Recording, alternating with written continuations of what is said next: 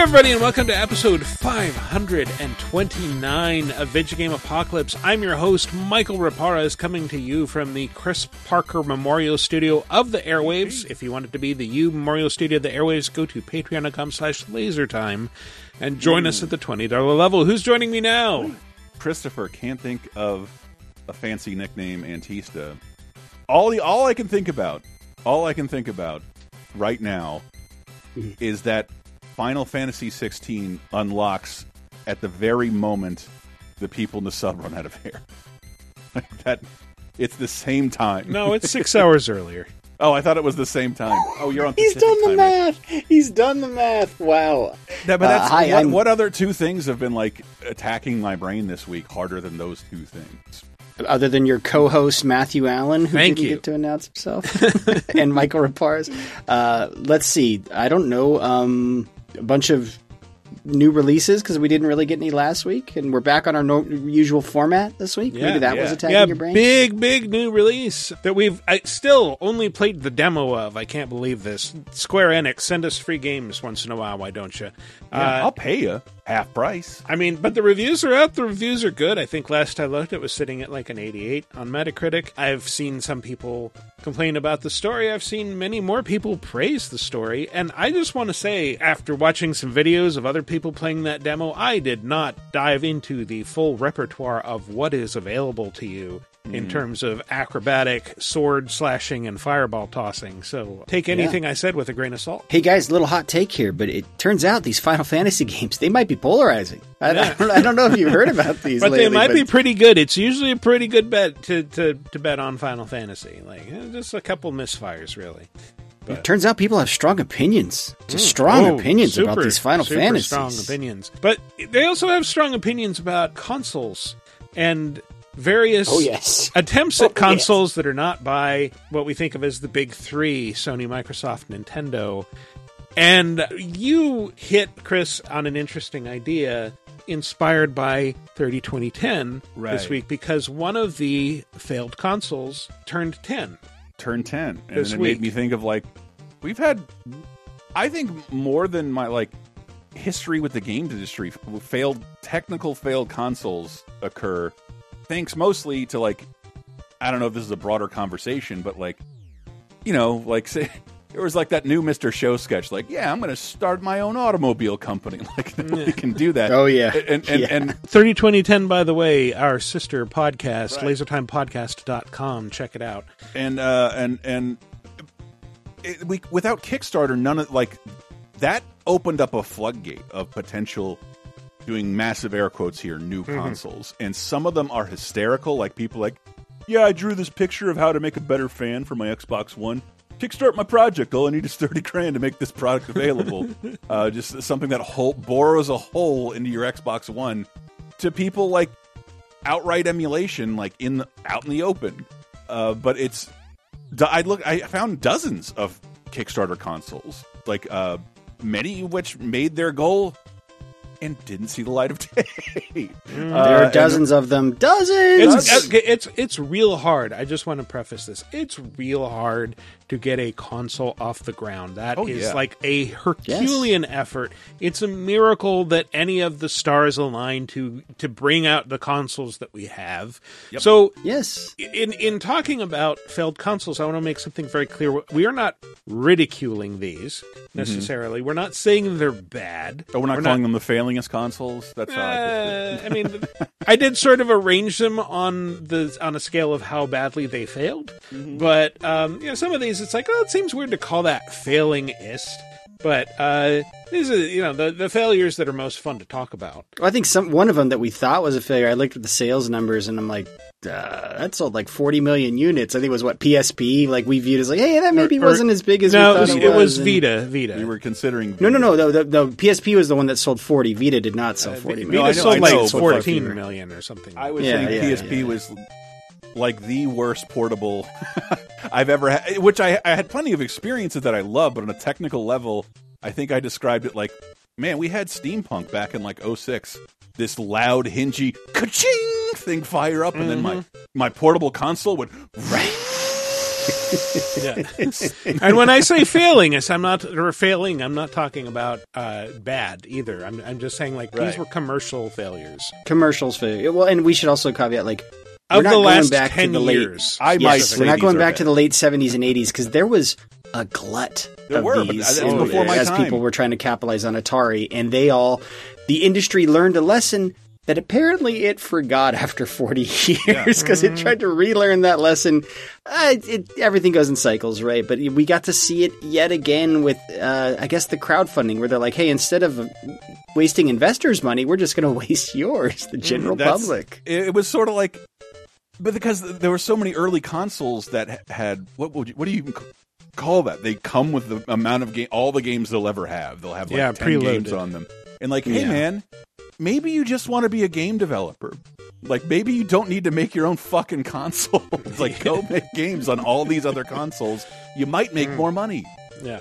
We're also not going to talk about Soulja Boy's attempt at a console, which was Did that come out? hilarious. I think so, and I think he might have gotten sued, or at least C&D'd over it, cease and desisted. From what I can tell, it was like an off-the-shelf Chinese, probably Android console or something that was loaded up with emulated games from the NES to the Xbox era, and it's you can't just sell this legally. That's all pirated software.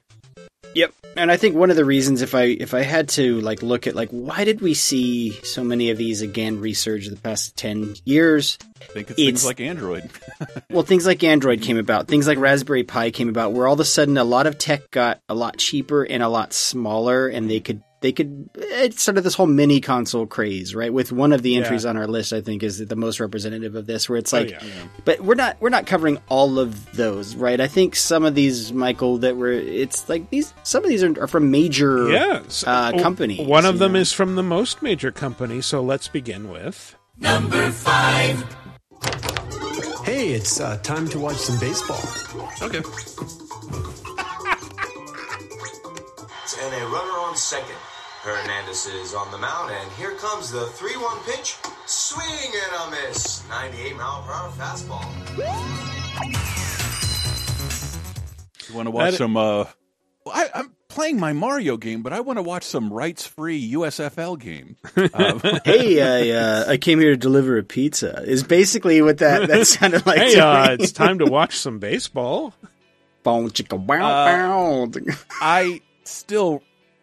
We would lose our remote so often that I did program the gamepad to be the remote, and it... Did you really? It's how I knew when I was like, man, I fucking suck. I'm picking up my Wii U gamepad to turn on my television. Did work, though.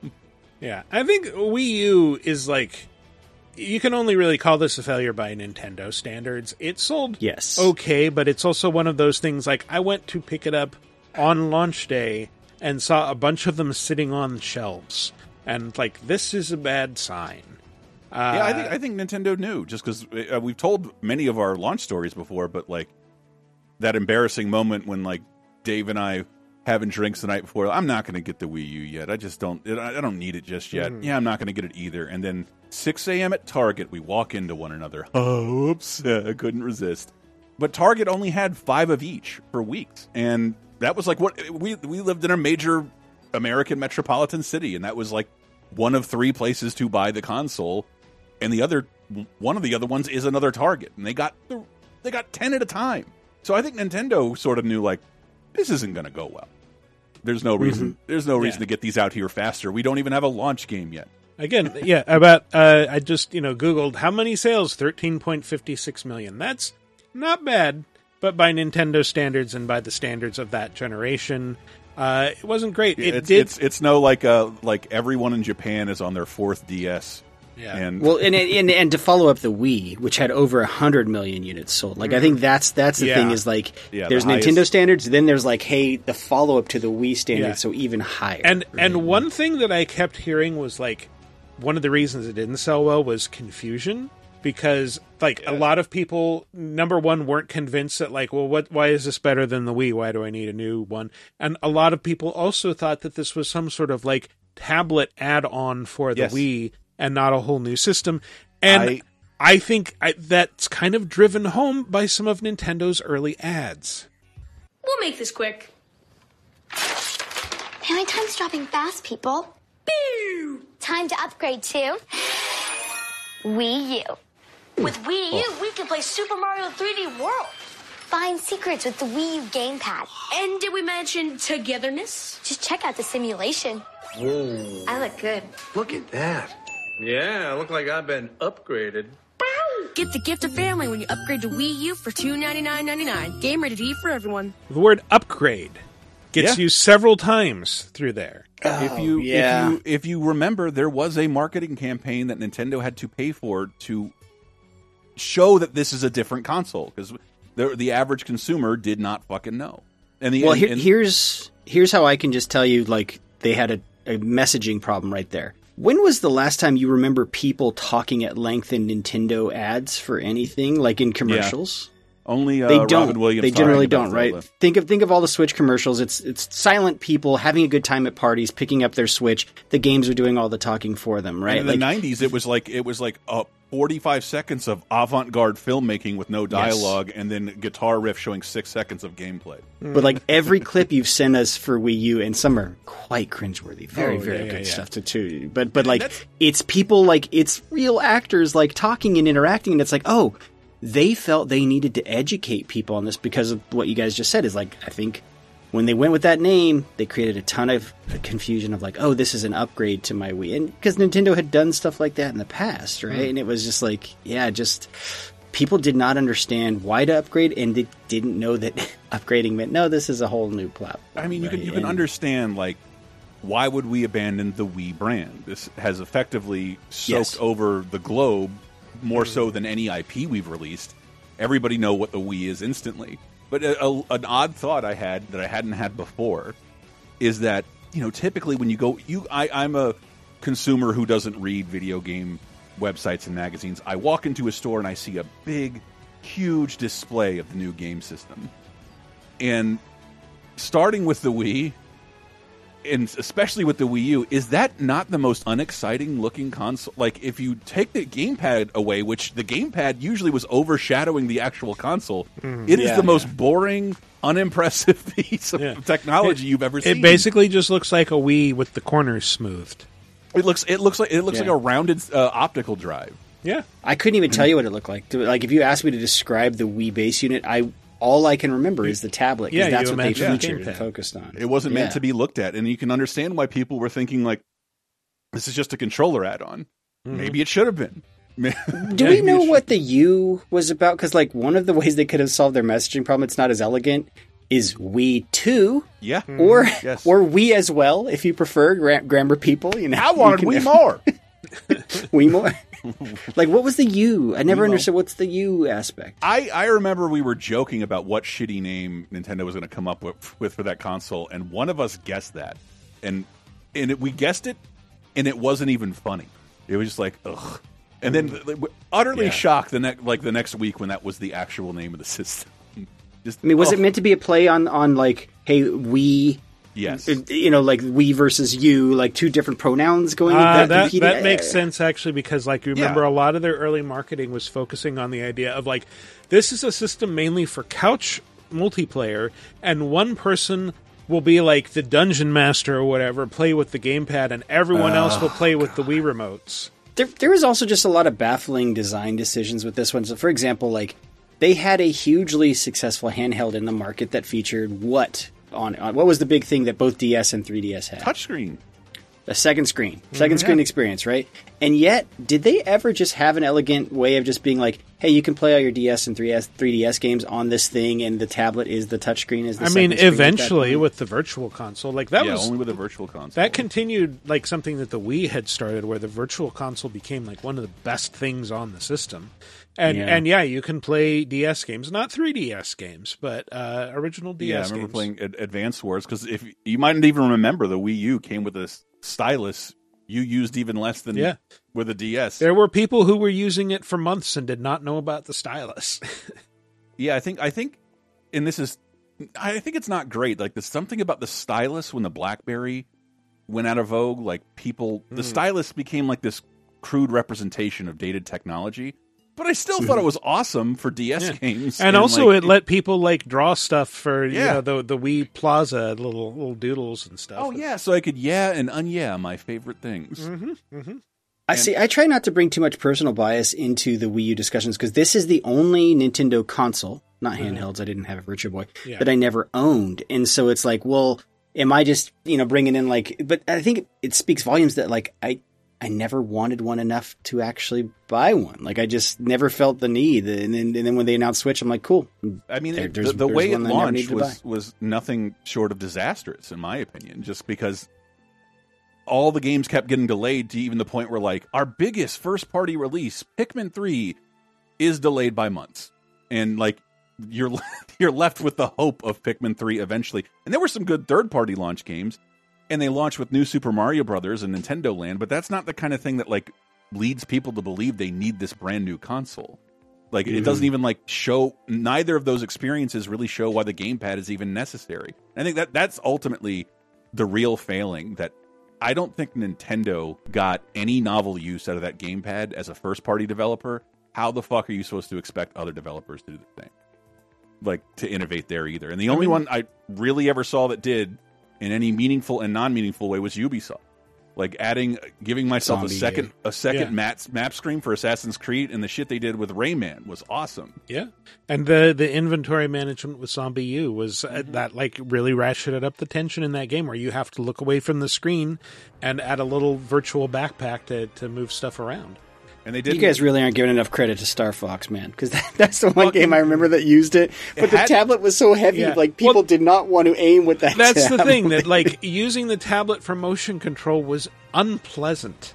It was fine if it's sitting in your lap, but like, man, that is not fun to aim at the screen upright. It is not comfortable.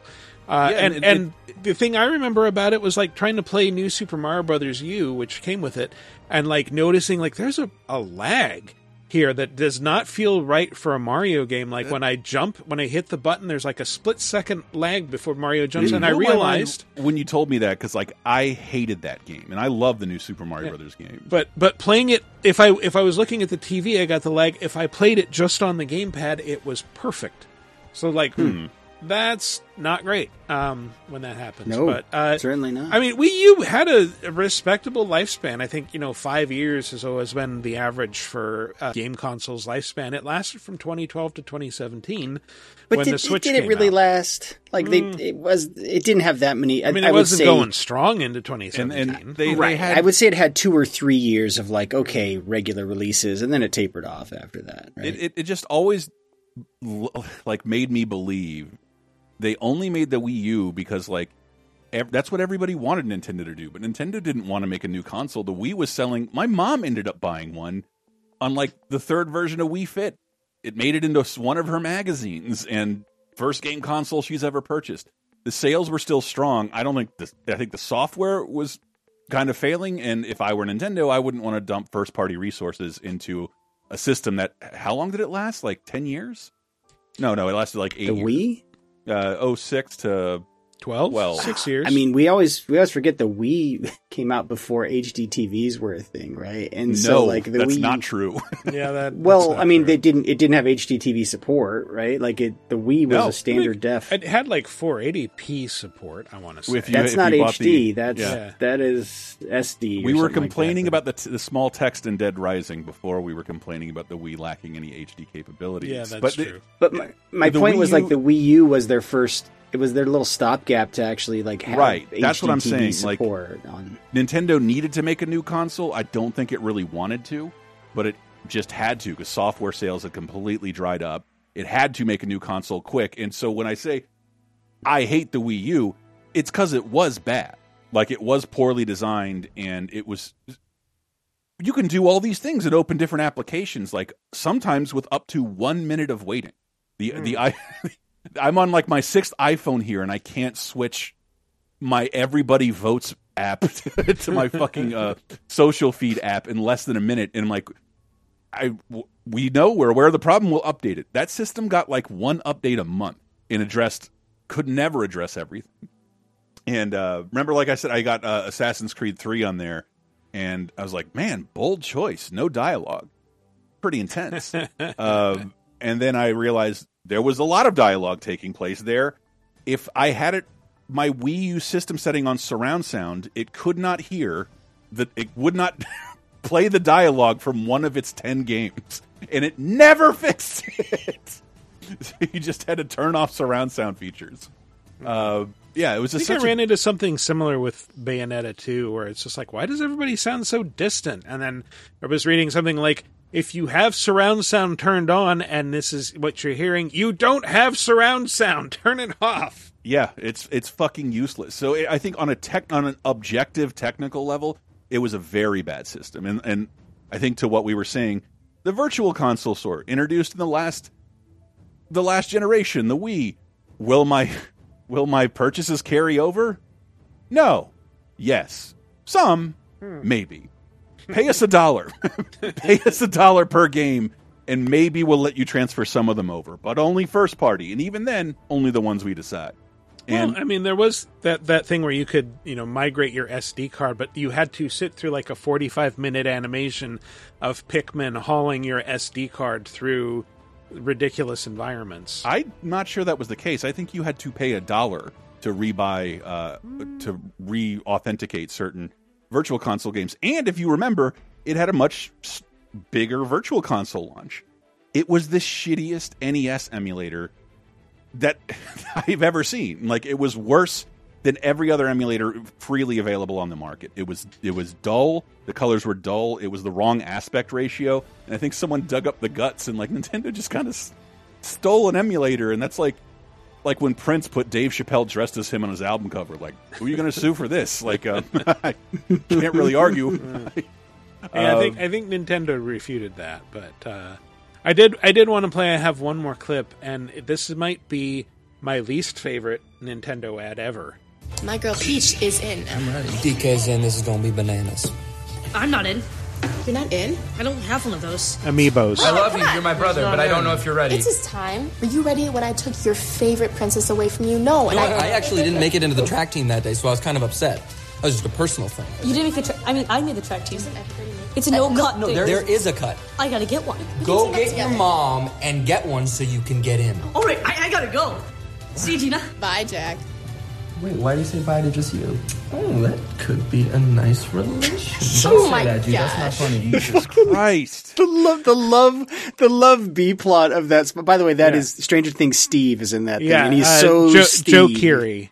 And this was a few years before Stranger Things started. This was like advertising Amiibos. The same character. Yeah, advertising Amiibos. It's a 4-minute commercial wherein this kid, like the little brother, thinks he needs an Amiibo to play Smash Brothers, and then he gets one. He goes to the store with his mom first off, and goes straight to the Amiibo aisle, and thinks like, "This is the one my brother has. I'm going to get one of these." It's like, well, yeah, that's why you asked your mom to take you to the store to buy you an Amiibo. Yes. His mom, by the way, who does not look like she could be his mom. It's just poor casting off the bat. I'm like, they look nothing alike. All she has to do is stand there. She says nothing. She's just a wallet with legs, basically.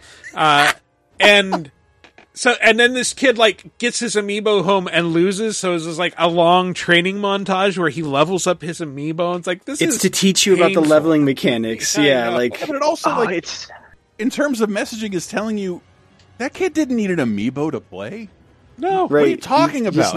He just needed time. He just needed lots of time. And then it shows him obsessing over this video game for a period of weeks. The Mario was within him all along. He didn't need an Amiibo to play Smash. He technically needed a much more expensive Nintendo peripheral. That's all he needed. It also culminates with him going in for the kiss and getting shut down, or at the very end, or going in for a hug. She calls him Little Bromeo, and then well, you bet you can't beat my Samus.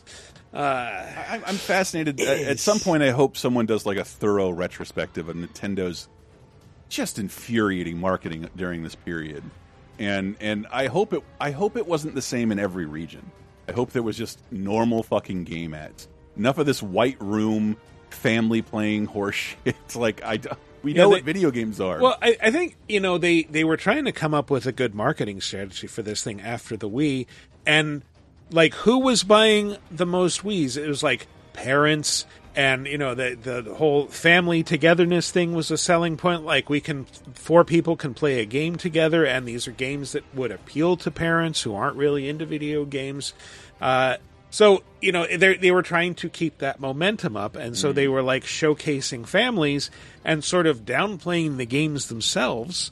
And the knock-on effect was that, like, kids are watching this, and they're not connecting with the kids as intended. They just want to see the games, so they don't care as much. And, advertising to parents has historically not worked as well as advertising directly to kids. That's why toy commercials are manipulative and aimed at children. How do I even know this is a video game commercial if the video game protagonist doesn't burst through my door and kill my parent? Mm-hmm. Exactly.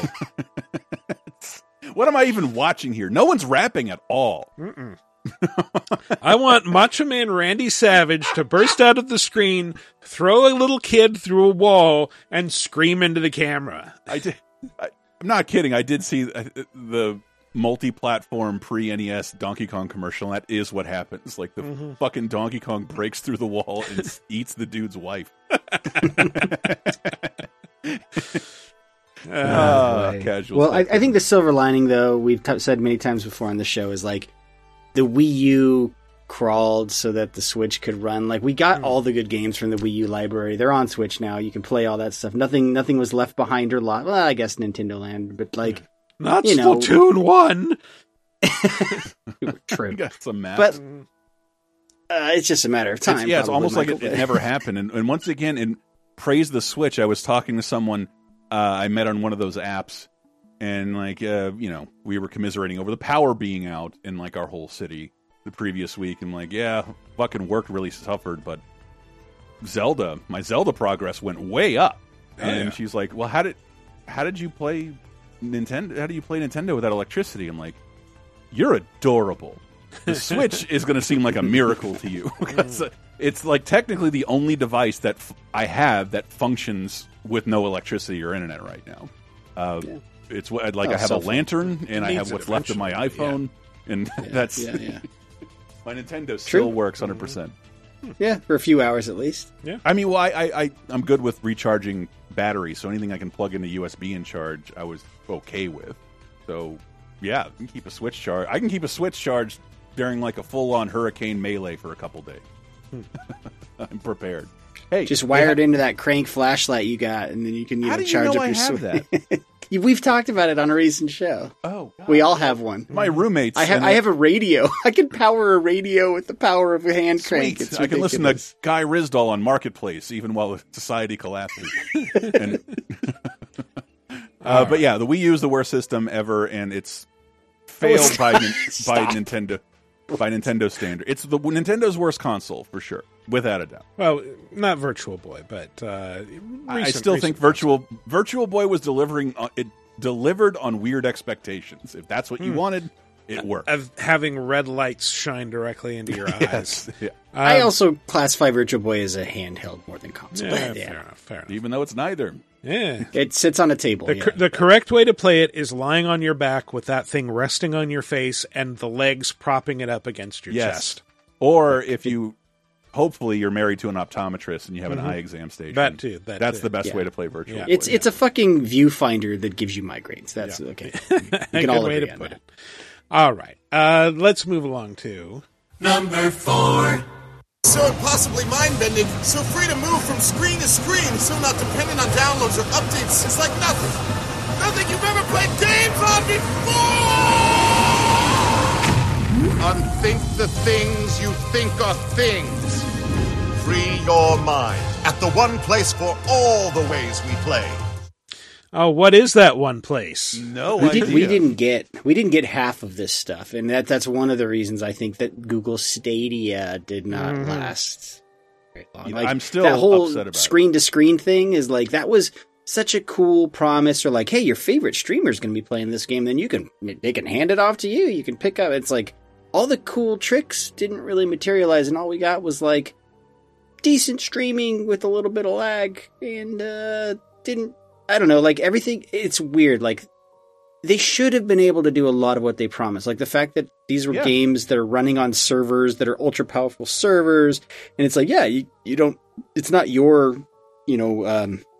workstation, to use old outdated terminology. It's not the power on your PC itself. It's the power in the cloud. We can have super, servers that are running these games at their beyond maximum settings. And like, when it came down to it, we got kind of like middling PC settings. Like they were doing performance tests on these things, right? There's two of these things on here that I can think of. This should have worked. But if you remember, like the thing we were most excited about talking about was Stadia pre its name and release. Like, what if Google takes this disruptive, low-cost dive into the gaming space? It could shake up everything. And you could just see, by the time they announced it, they started getting real quiet about everything. So somebody clearly at Google got cold feet, like, the second this thing was released.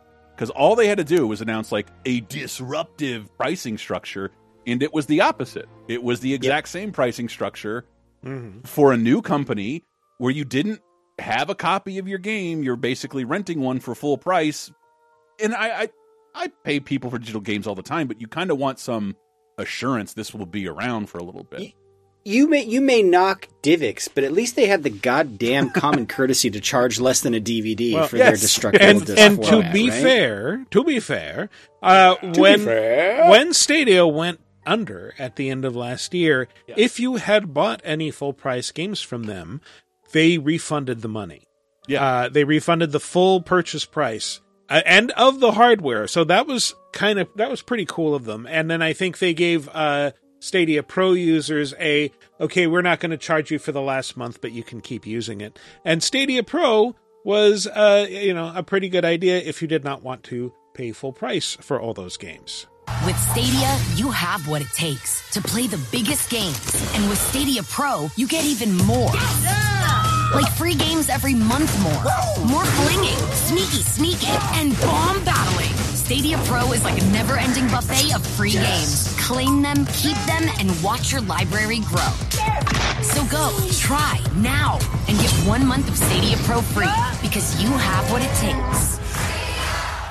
So it was basically like an Xbox Live Gold or PlayStation Plus kind of thing, which is not a never-ending buffet, by the way. Yeah. That's like if Golden Corral only released 2 dishes a month for you to come. Yeah, your mom divorces your dad and comes in. I'm only making fish sticks in January. If they had managed to beat Microsoft to the punch with something like Game Pass, I think Stadia would maybe still be around. As it is, I ended up paying for it. I didn't use Stadia that much. I liked the experience of oh, hey, I'm sitting here on an underpowered laptop and I can just load up any game in my browser that I have and start playing. That was neat. As long as I had a good internet connection, it was great. Yeah, I had a friend. I should say I had a friend whose name might be Sam, but he's full into the Google environment. Your pure Androids. Remember, he was like, "Yeah, message me on Anno." I'm like, "The fuck is that?" And a short-lived Google product. That's what that is. I'm like, I'm not using the Ubisoft strategy game series. Message me in Anno. Message me on Anno. No, you message me on Hangouts, the other Google messaging service. Yeah, they got 4 of them. Wow. Pick one. But again, it had the Google problem of it probably launched under a different regime. That regime got cold feet on the product, and dude, if they in any way, because what's funny about this, we call it a failed console. What do you think of when you think of the console of Stadia? Like Wii U, you think of the gamepad. That is all there is. The gamepad, and it came with a little Chromecast dongle. Yeah. Yeah, it was a Chromecast and a gamepad. You did not need either of those to play it. You could just load it up in any browser. And that was neat. Sam, we had good internet, and just to him, it was just this is fine. This is fucking. I way prefer this than buying a $500 piece of hardware because he plays one game every 3 months, and this is perfect for me. And I think it would have been perfect for a lot of people. But if they wanted to get people like us involved, there had to be some sort of exclusive or subsidization of our regular habits. Yeah, and there was nothing. They had a couple of exclusives for a long time. Their main exclusive was Guilt, which was their one exclusive launch game. And it was by the same company that did the Sexy Brutale and the Groundhog Day game. So they didn't literally just give you chocolate coins. Here's some guilt to justify your purchase of Stadia. That's guilt. This is GYLT, and it was a stealth horror game that was kind of kid friendly. You're playing as like a little girl looking for her sister. Actually, that was another thing I remember reading in an article. Like, Stadia is about to drop, and this is a weird thing to say. Google is surprisingly not buying any game company. Yep. Amazon has been swallowing game companies for fucking years to release nothing. Google did not like it. Microsoft was doing it at the time. Like, if you want to be a first party player, start buying some game companies to make shit for your thing, and it didn't do any of that. No. I to me, though, you're right. Like, there was no big exclusives. There was nothing that you're like, well, I can't get a better experience over here with my dedicated platform. So it's like, we talked about it at the time. We're like, hey, you know who this could really work for? It's people like Sam who are like, I don't want to spend thousands of dollars on a gaming PC, or I don't want to spend $600 on a console. The problem is, like, I don't know that they were going after those folks because they kept kind of chasing gamers. And I'm like, well, you don't really have enough to offer gamers to make a switch, right? Yeah, but I think what we always talked about was like, if you're talking about graphics or fidelity, you're talking about the internet, something you or your user has zero control over right now. Yeah, and throughout most of the country, they are the internet is monopolized to not showcase any of these games in 1080p. So who are you after? But to me, the thing that kind of put the nail in the coffin, we talked about the price of the game. So they charge full price for the games, but even like during big sale windows, it's like they didn't look at what the rest of the games industry was doing in terms of just merchandising. Like, okay, these are the typical months we put shit on sale, and with digital, there's kind of, Steam set this precedent, like people expect steeper discounts. Like, Stadia was always the most expensive place to buy a game, which was the opposite of what should have been true, right? Like, it should have been the cheapest place to get games. It was always the most expensive. Their sales were never steep enough. And my guess is that it probably had to do with kind of contractual things, and they couldn't discount to a certain amount with publishers or something. But it's like, hey, it gave them a competitive disadvantage at the end of the day. You know, it's like, you don't actually own this thing. You're just streaming it. You're paying to rent it long term, which, by the way, is like every video game license contract, but like, whatever. But it felt more that way when you're streaming a game, but also it's more expensive, and that's the consumer mindset. It's really tough to overcome. Like, even when you think of a streaming service, like, it's the same concept. You're just renting this shit. But we have all the episodes of Friends and new Batman content coming. Like, there's some kind of there was none of that. And the one thing I think I think Google expected us to, like, the average person to care about. The one thing that they did well, they got big players in the games industry, like most of the big publishers, third-party publishers, to publish almost day and date on their platform, which is not easy to do. So that was my last point, and I don't know how much of this I can talk about, but they're no longer a going concern. But like, in theory, when you looked at Stadia, you're like, oh, so you should be able to kind of just run the PC version of your game on this platform, right? In fact, it required some work. They did require certain things to happen to those games to be able to run on Stadia, and that takes resources and time from publishers and developers. And it's like, hey, unproven platform, and now you're making us do extra work to get it on your platform. Like, it really was just creating challenges that they should have overcome. They should have thought of ways to address those challenges before launching the product, and they didn't. Right? They just weren't ready. Well, also, like a no-brainer deliverable you could give to Google in addition to your other publishing partners. Something you guys haven't mentioned yet. The first time I saw Stadia running, it was on a phone. But this service that would work on any browser on pretty much any PC would only work at first on Google Pixel phones specifically. I think they expanded that out to a handful of other types of Android phones. iPhone was kind of blocking the same Xbox technology. They don't want you to have the ability to play games that they don't get paid for. But I'm saying, like, even once it was expanded to other Android phones, the the selection of compatible models was still kind of limited. Really? Yeah. Did it ever get to the iPhone? Samsung? No. I think there were ways to kind of like, if you knew workarounds, you could get it working on an iPhone. Play it in Safari. Well, I think you do load it in a web browser. Yeah, but wow.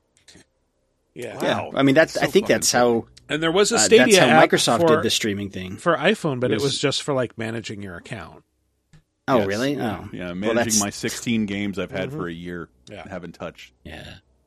So, it was like, at the time, we all kind of were like, hey, this could go one of two ways. Like, this could be industry changing, Yes, or that's this what I could be a novelty. And, like, I think where we're netting out, at least for now, is like, right now, streaming is just sort of a value add that Microsoft adds to Game Pass. It's like, hey, this is this thing you can do if you have Game Pass Ultimate, but it's not enough of a service to justify just being on its own, right? Yeah, and I've only used the Xbox stuff like a few times. Ironically, I had the same issues with the PSP when it came out, because it was like, it was offering me the gameplay I play on my couch, but like, I kind of get in a zone to do that.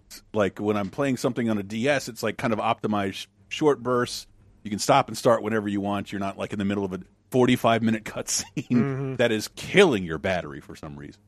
And it's spinning constantly off that disc. But yeah, got to play that. Got to play 2 episodes of Viva La Bam every day on my train ride. There's one other important factor I don't think we've ever talked about on this show, or maybe we did when it was first announced, is like, you guys probably remember when Microsoft first announced the Xbox, everyone is like, what is the Office people doing getting into games, right? Like, the fact that it was Google, this like, it's a known tech company, but a very kind of, corporate, not an entertainment company, right? Like, you don't think entertainment, you don't think of Google first, or even top 10 really, right? Clearly you don't listen to the show in the Google Play Store. Man, I hate optimizing podcasts to go there. God. But it took Microsoft a shit ton of money and effort and just time and years to overcome that perception before it's sort of now it's just like, it's actually the Xbox brand, and that's why they have this separate like Xbox brand.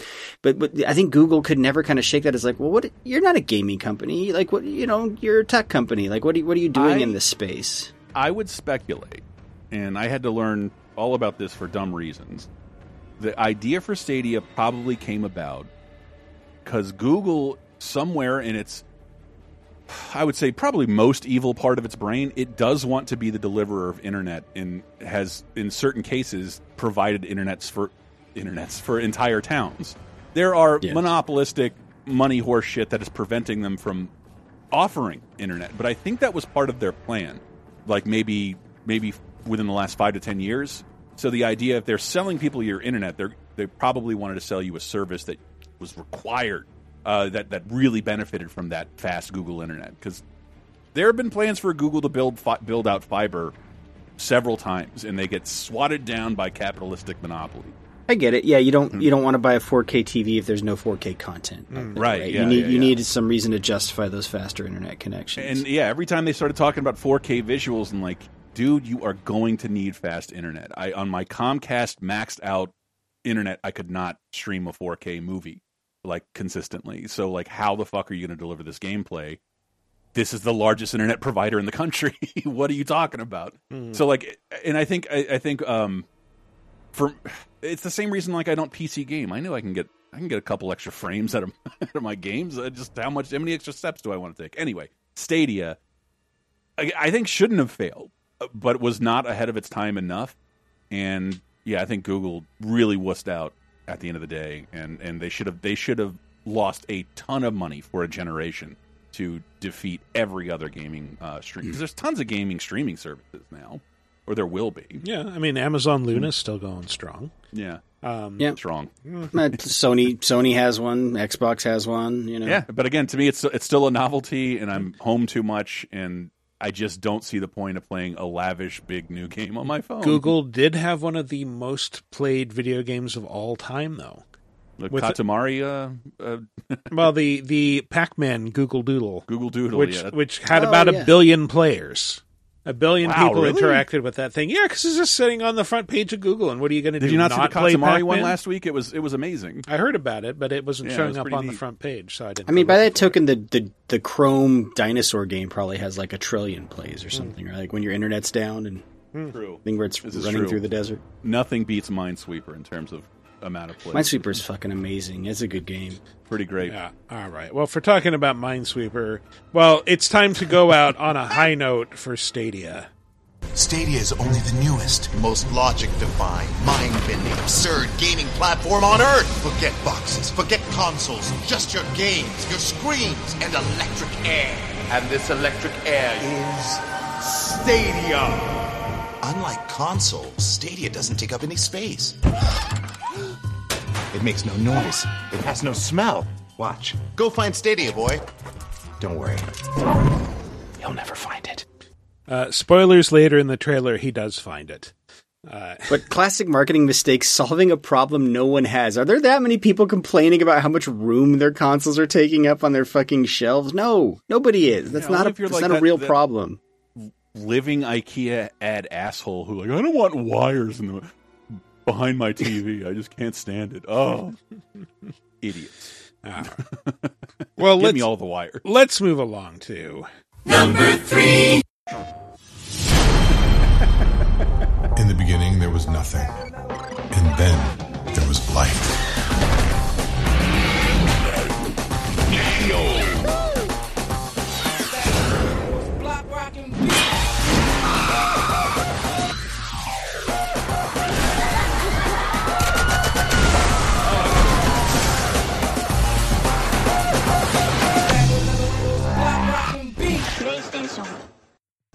By the way, give it away there at the end. The ad, that is one of my favorite ads I've ever seen in my life. It is really cool. It's amazing. It's the best thing to come out of. Is that what's the third on the list? So third on the list is decided to combine a couple that we were talking about. That was an ad for the PlayStation Classic, the mini console that Sony released in 2018 and then was selling for as low as $20 by 2019. Oof. And discontinued.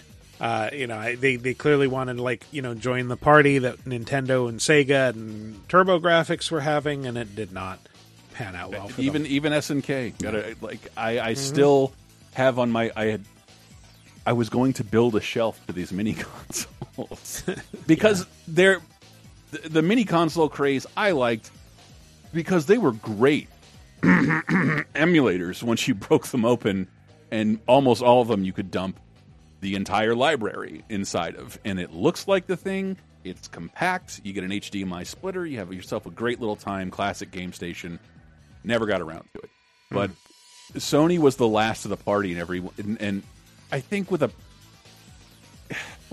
library that big and so much of it being third party, you had to disappoint people. But I think the actual list of games was great. Yeah, I think the problem wasn't necessarily the games. Well, anything it was also like the versions of the games specifically. The one that I heard specifically was it's the PAL version of Tekken 3, which runs at 50 FPS, and that looks really weird on TVs that do 60 FPS. Because British TVs are 50 hertz, and so that's why they do that. But here's actually what I think the real issue with this console is compared with the others. All those other mini consoles you mentioned are pixel art, 2D, primarily 2D. There's not enough. I know that there is kind of a little niche and indie community that loves this style, but not enough people look back, with nostalgia for PlayStation 1 graphics. Those games they look very ugly. I mean, they just have not aged well. We knew they were ugly at the time, but they just played really well and they looked cool in motion. But it also didn't help that the mini consoles generally were pretty cheap, and are in the $40 to $60 range. PlayStation Classic came in at $99.99. Yeah. Did it really? It did. Yeah, it was $100. And it's the only one I accidentally picked up twice, just because I found two of them for less than $20 over the course of the last 2 years. But we're not just talking about PlayStation Classics. We're also talking about a mini console that came in at a lower price point. Things have been a little different since we got the PlayStation TV. But we're still just like any other family. Mom, she's doing it again. Oops. So these were two rare misfires from Sony. You had the PlayStation TV, which lasted from 2013 to 2016. And it very weirdly makes their success rate of console launches in the last 10 years 50% because of PlayStation Classic and PS TV. And PS Classic, I classified to you guys, that deserved to fail. This should have succeeded, but the world wasn't ready for it yet. I think this had a messaging problem, but I don't think people knew what this actually was, because you guys had to explain it to me, and I'm like, oh, I just figured it was one of those, like, streaming things. You can stream these games you own from your library. It could do that. It could stream PlayStation 4 games that you like if you had a PS4. I think it had to be on the same network. But it was also basically just the guts of a Vita. But it also suffered because there were a lot of Vita games that wouldn't work on it. Basically, that weren't whitelisted to work on it because they had stuff like the back touchscreen features that you couldn't replicate on a real controller. And so it suffered because of that, but I think it has had a resurgence in the last few years because piracy. Well, people release like whitelisting hacks where it's like now all Vita games will work on it, whether they will actually work or not in terms of controls, whether they're playable or not. But also people figuring out like, oh no, this is actually a really good machine for like PS1 emulation, specifically PSP. Playing those games, and it's a way to play them on your TV. And it went from being like $80 to dropping in price to like you could get one for less than $20, and then it went up to like $100, and now I think you can find one maybe for like $400, $500. It's crazy. I myself for not having one. Same. I could have bought one, and I'm like, I'm not going to use it. I never owned a Vita. Although I have a ton of Vita games in my library just because of PlayStation Plus, when they used to have that model of like, hey, make sure you grab both versions of those games to add them to your library. So I don't even know where my Vita... And we did not put the Vita on this list because even though it's sold pretty poorly, I really like the system. It sold poorly relative to the PSP and the 3DS. Yeah. But it was still a big success, I think. Or at least, for a handheld. What did we figure it was? Like 14 million, something like that? 14 mil. I mean, it's little more than better than the Wonder Swan, but it's well, the Wonder Swan never released outside of Japan, I don't think. So, but it's 14 mil is not enough for Sony, right? Like for Sony, at the time, I thought PSTV, like, this is a great way for people who maybe don't want to take a giant jump into the PlayStation or Vita market to like get into PlayStation. An inexpensive way to start getting all these experiences on your TV.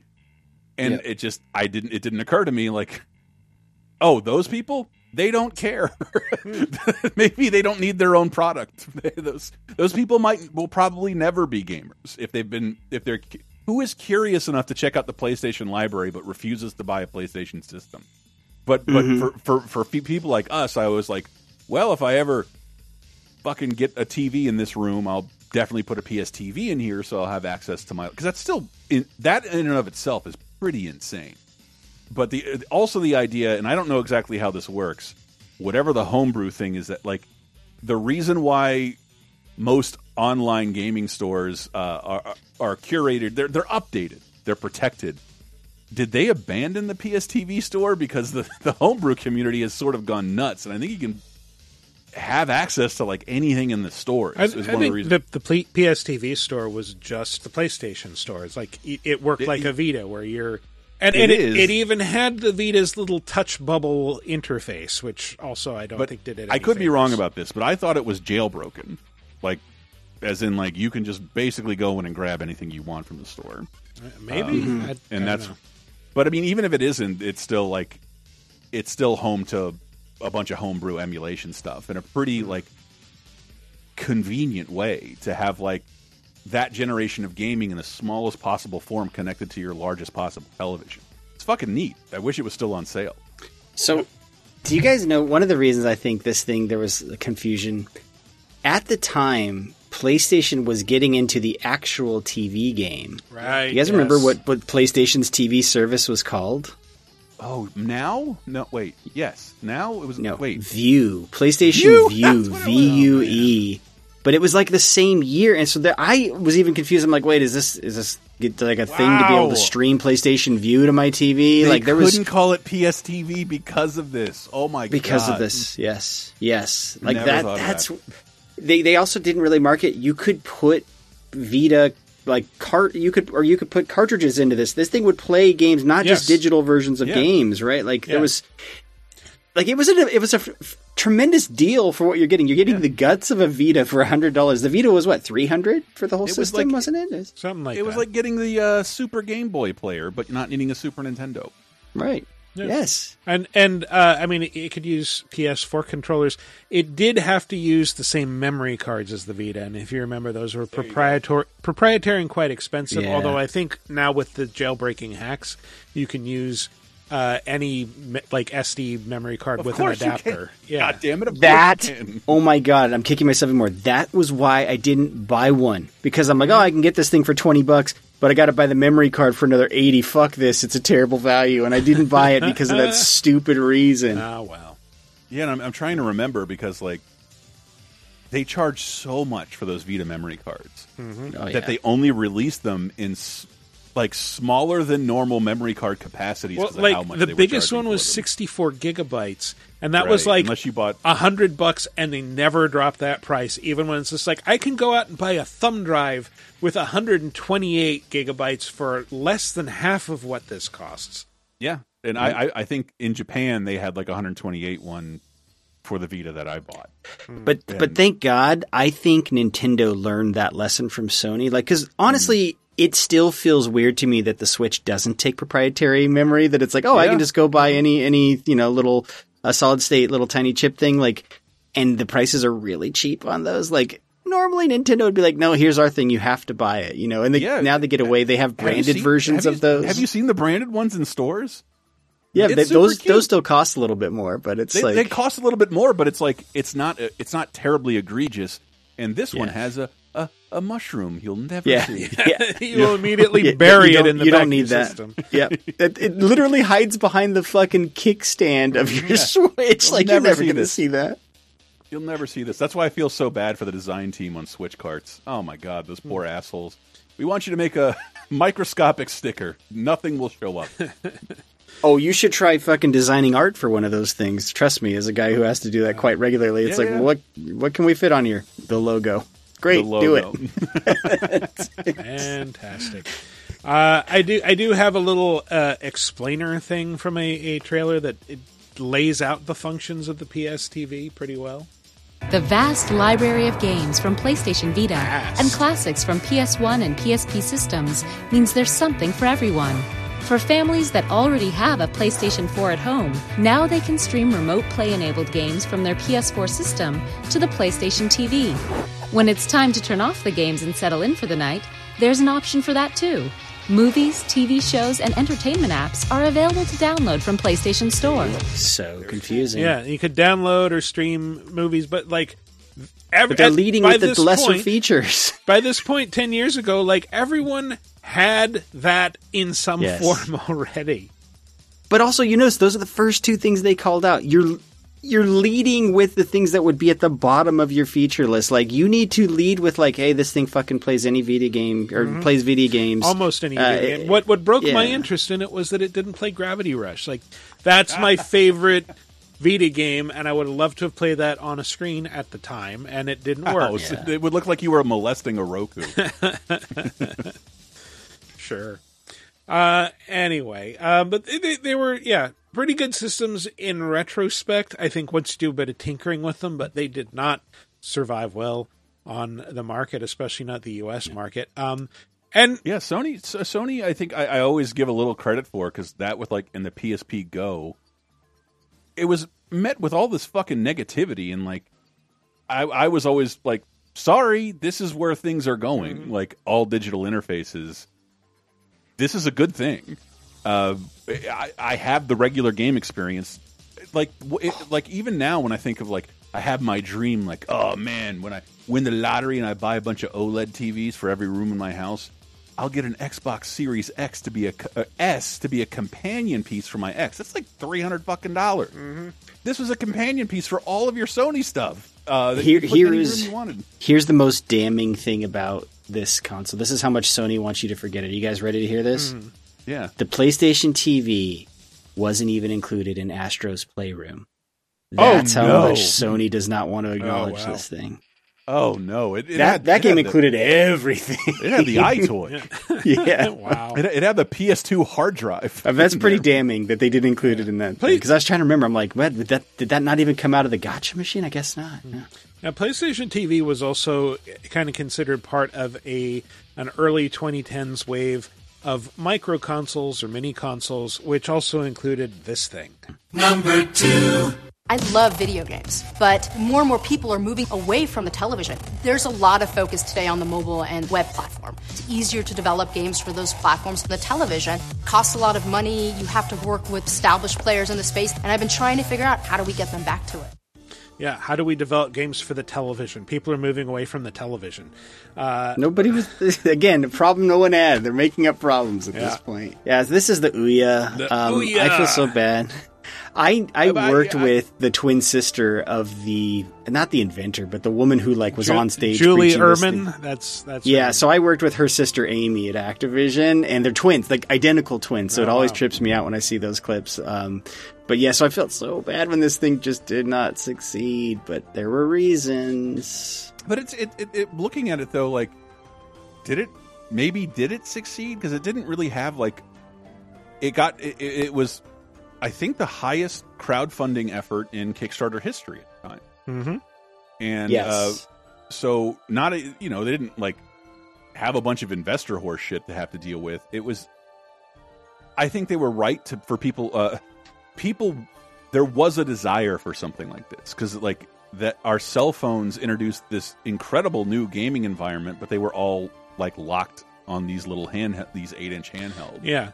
But I think what OUYA and other attempts at these micro consoles taught us is that the reason cell phone games are good is because they're on cell phones. Because that's just a really convenient brick that's always in your pocket, and you can just take it out and flick around. Are you going to sit down in front of your TV and fire up a console to play a mobile game? That was the bet, and thinking these games are just as good as console games. Remember, it's clearly people who didn't play a lot of those games because those games are designed for a completely different experience, not a 4-hour gaming sesh in front of your TV, right? But there was another thing I want to give the OUYA credit for because it's sort of what do you want to call it? The game jam generation? Oh shit, it's never been easier to get into making a game, Mm-hmm. Sure, and then releasing it. And I think one of the things they weren't. It's in the pitch, but certification. It's something even our show only started bringing up recently. You can come up with a bomb-ass game, but if you lack $250,000, you're not getting it on the PlayStation console. It's not free to get on. Yeah, and you're right. I think the Nindies program from Nintendo would not exist if the OUYAs of the world hadn't said, hey, we need to make it easier for indie developers to distribute their games, right? Kind of like the Amazon model, anyone can publish a book, some of which might be cited in a trial by one of Trump's lawyers where the judge smacks him down and goes, this guy has no authority, he wrote a fucking Amazon self-published ebook. But anyway, I digress.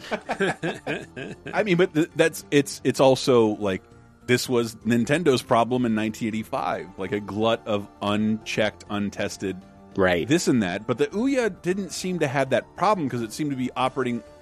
And here's the biggest credit I'll give it: it is the only console we'll talk about with a great launch game, brand new launch game. Which was what was the game? Towerfall. Oh yeah, Towerfall? That was a big deal. Towerfall was fucking dope. Supported 8 players out of the box, and I think all you needed was a phone. If you remember, Michael, we would go to that barcade in San Francisco. Mm-hmm. It had an 8-player Towerfall OUYA thing there, and there was always people around it. It was instantly understandable. It operated under what would you call it? Console gaming mechanics, but arcade logic. So you see the whole screen at the same time. Everybody gets what's going on. Everybody sees where everything is. Let's do this. Queen Bee was another one that I ended up seeing in arcades. Killer Queen. That one came to Switch eventually. Has a crowd around it in arcades. The OUYA did cool stuff. I really feel where it failed was trying to get into Best Buy. Not only does your hardware not look spectacular in any way, these games look like mobile games. Well, trying to get it into Best Buy was part of what engendered some ill will at the beginning, because like it was very much a crowdfunded system, and then there were reports of like a lot of the crowdfunders were not getting their games because retail shipments were prioritized, or not getting the consoles. Right. So rather than... Because... the first wave did not go out to the backers. It went out to stores, and then the backers got it after it had hit the stores. Yeah, because you got purchase orders coming in from Best Buy. You're going to fulfill those versus Joe Schmo. And, like, who's more liable to sue you or take a... Because Best Buy can just be like, I'm not going to put you on my shelves anymore. Yeah, never again. Yeah. Yep. And, I mean, I haven't personally handled one. I did watch a bunch of videos where people were unboxing them and saying like, well, the controller build quality is kind of bad. It sticks. It falls apart easily. That's not great. That's not great. No, I think honestly though, this console is very similar to another, vaporware console that I don't think will ever see the light of day. But like this model of like, hey, we're going to take these, let's call them light games that aren't really heavy downloads. You know, they're kind of more indie in nature.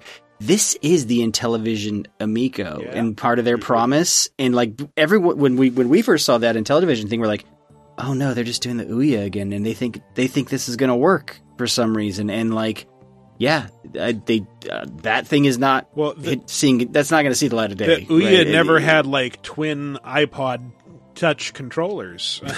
That's true.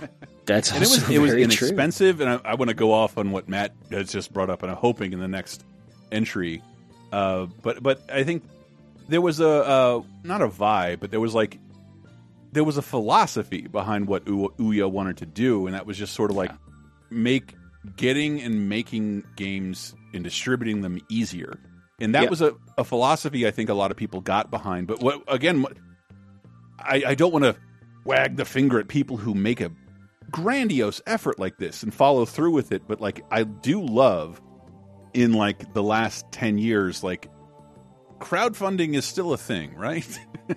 Very it's much just so. like, but I think gamers have learned a lot from that, because things they want to exist, you sort of end up learning through crowdfunding, like this is what the audience is, and this is why no major publisher has touched this. Well, it's like you brought up, like, this was a huge success crowdfunding. The most successful video game crowdfunding, or at least for its time, was Shenmue 3. And not published by Sega, by the way. That was Deep Silver that published Shenmue 3. Not responsible for this as a Sega employee. Why? Its biggest failing was that it was another Shenmue game.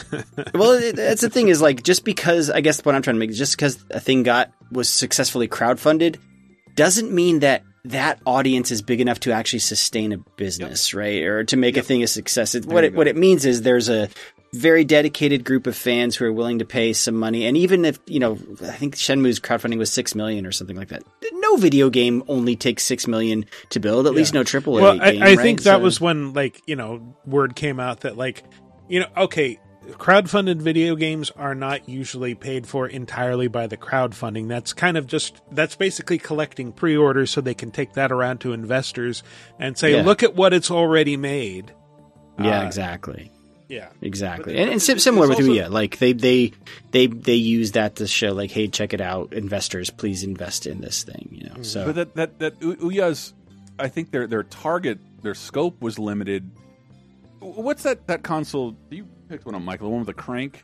The Playdate.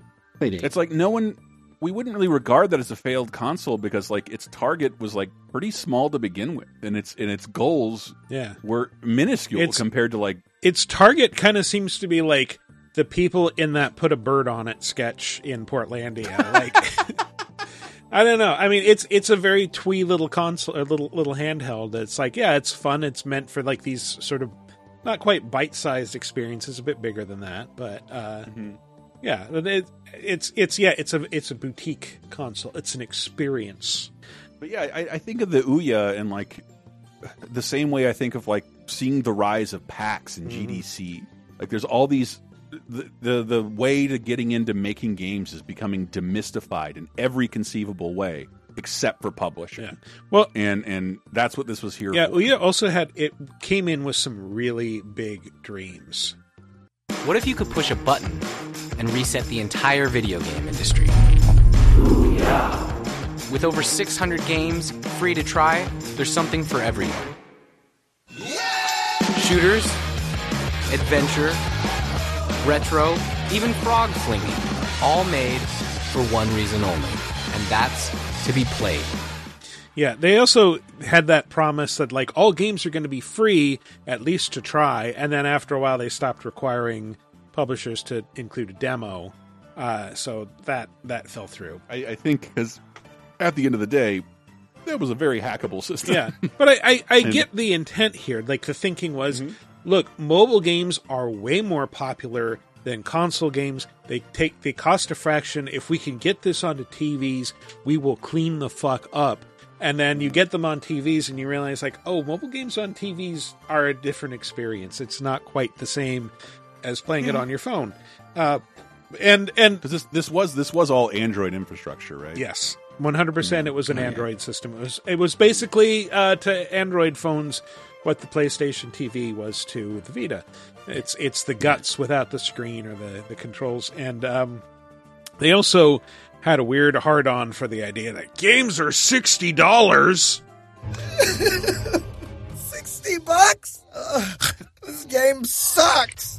They screwed me. It's exactly the same game. Oh, God.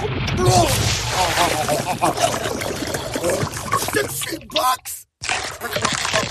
Oh, they did it to me again.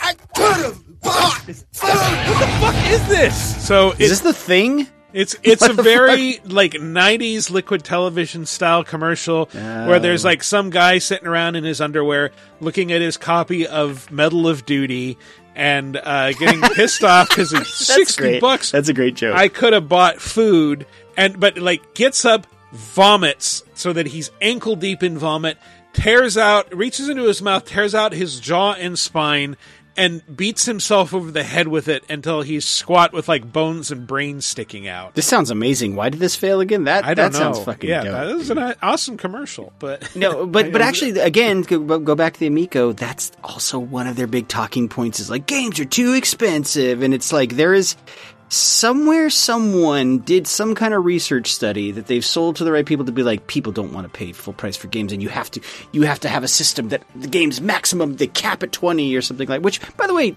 I'm not saying I like expensive games. Like I like a deal as much as the next guy. Mm-hmm. The reason those games are $60 though is their production values are a little bit different than your average $20 game, right? Like I would just argue to anyone who lived through the what do you call it, pandemic, and ordered Grubhub, DoorDash, or Uber Eats for one people or more, you got way less enjoyment out of that bok choy delivered for over $60 fucking than you do out of a Call of Duty game. Jesus you didn't Christ. know Taco Bell could be that expensive until those motherfuckers took over. And if you needed that PSA, never use those apps. Holy shit! Is there like $18 in convenience fees? Delivery fee $2.99, additional fees $18.99. It's so. I remember the first time we went to a restaurant after getting vaccinated, and like, food is $30. Yeah, for both of us. Yeah. Oh my god, I forgot. This app shit ruined everything. It's like a Seinfeld sketch where I'm like, convenience fee? How's that different than a delivery fee? Delivery is convenient. It's just like you're questioning every fucking add-on they put on there. Like, anyway. Yeah, we'll deal with that, Joe Biden. This is why Joe Biden's America's on fire. But yeah, to make like low price games, I get the angle they were going for. It just didn't work, and people, I think I was looking at the numbers. This can't be accurate, but it said Towerfall only sold like 7,000 copies, or like Jesus, as of really? when the maker of that game reported it. Right? I'm sure Lifetime it was more, but like the system itself apparently 200,000 units or something like that. Like that's not enough, especially if you have a retail presence. If you're trying to sell at Best Buys, that's not great. And again, it was supposed to be pretty good as an emulation machine, but then they, I think, last year, maybe 2020, I think. Before that, they ended it by selling it off to Razer. And then Razer basically shut the whole thing down, and because you had to log in at the front to access their store to play anything, it basically turned it into a useless brick. Wow. But there are, I guess, hacks that will restore functionality, and It has its own storefront that you can download stuff from. So it is possible to use an OUYA in 2023 if you know what you're doing. But they sold a razor, huh? Hey, yo, Chico. Anyone want to play Towerfall? I own it now. Yeah. Say hello to the bad game. Yeah. Say hello to the bad game. Sorry, every time my Razor Ramon gets so Stallone. It's right there. But we should... yeah, but I think OUYA was a valiant effort, and I don't want to consider it in vain. But I remember during this period that Kickstarter era was filled with the idea like, man, so many of us could be making games for a living if not for the red tape of this whole industry. And like, part of the reason games make a ton of money is because of what involves this red tape. And when you try and bypass that, you end up selling 7,000 copies. That's where we're at. Like, awareness is a really hard thing to spread, and to bypass that, all those things with the OUYA, I don't know that it was destined to fail, but it needed like politically motivated people to continue to support it for a long time. And like, at the end of the day, these are amusements and leisure activities, so what are you going to do? All right. I guess we're just not going to talk about that name then, are we? And I always forget. And it was named the OUYA. Because I only saw it once. OUYA is the buttons. OUYA. Are the buttons. Yes. The O, the Y, the U, the A.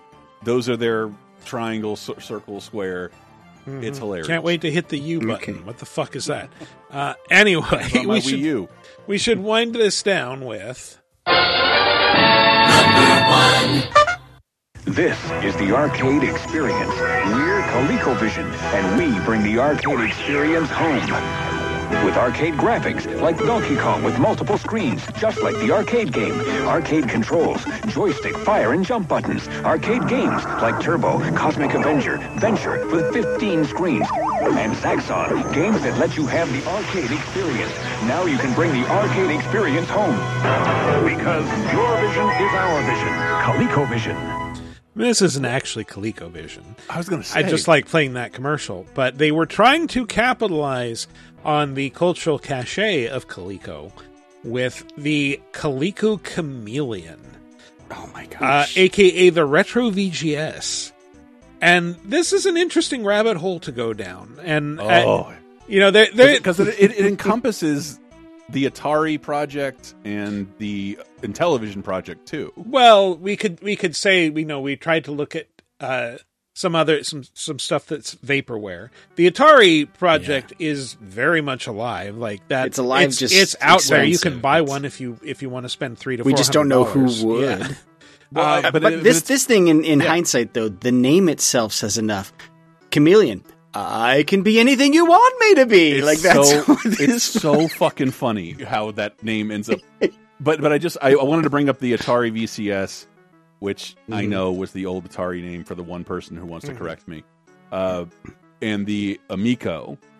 That these are crowdfunded efforts. That part of the crowdfunding is getting the licensing to this old nostalgia. And like, I feel old talking to you about video games. I am not Gen X and older. Whoever loves the Atari, Coleco, and Intellivision brand, they mean nothing to me. I bought them. Oh, what are these collections for the PS2 for $4? I'll pick that up. Ew, this is what people used to play.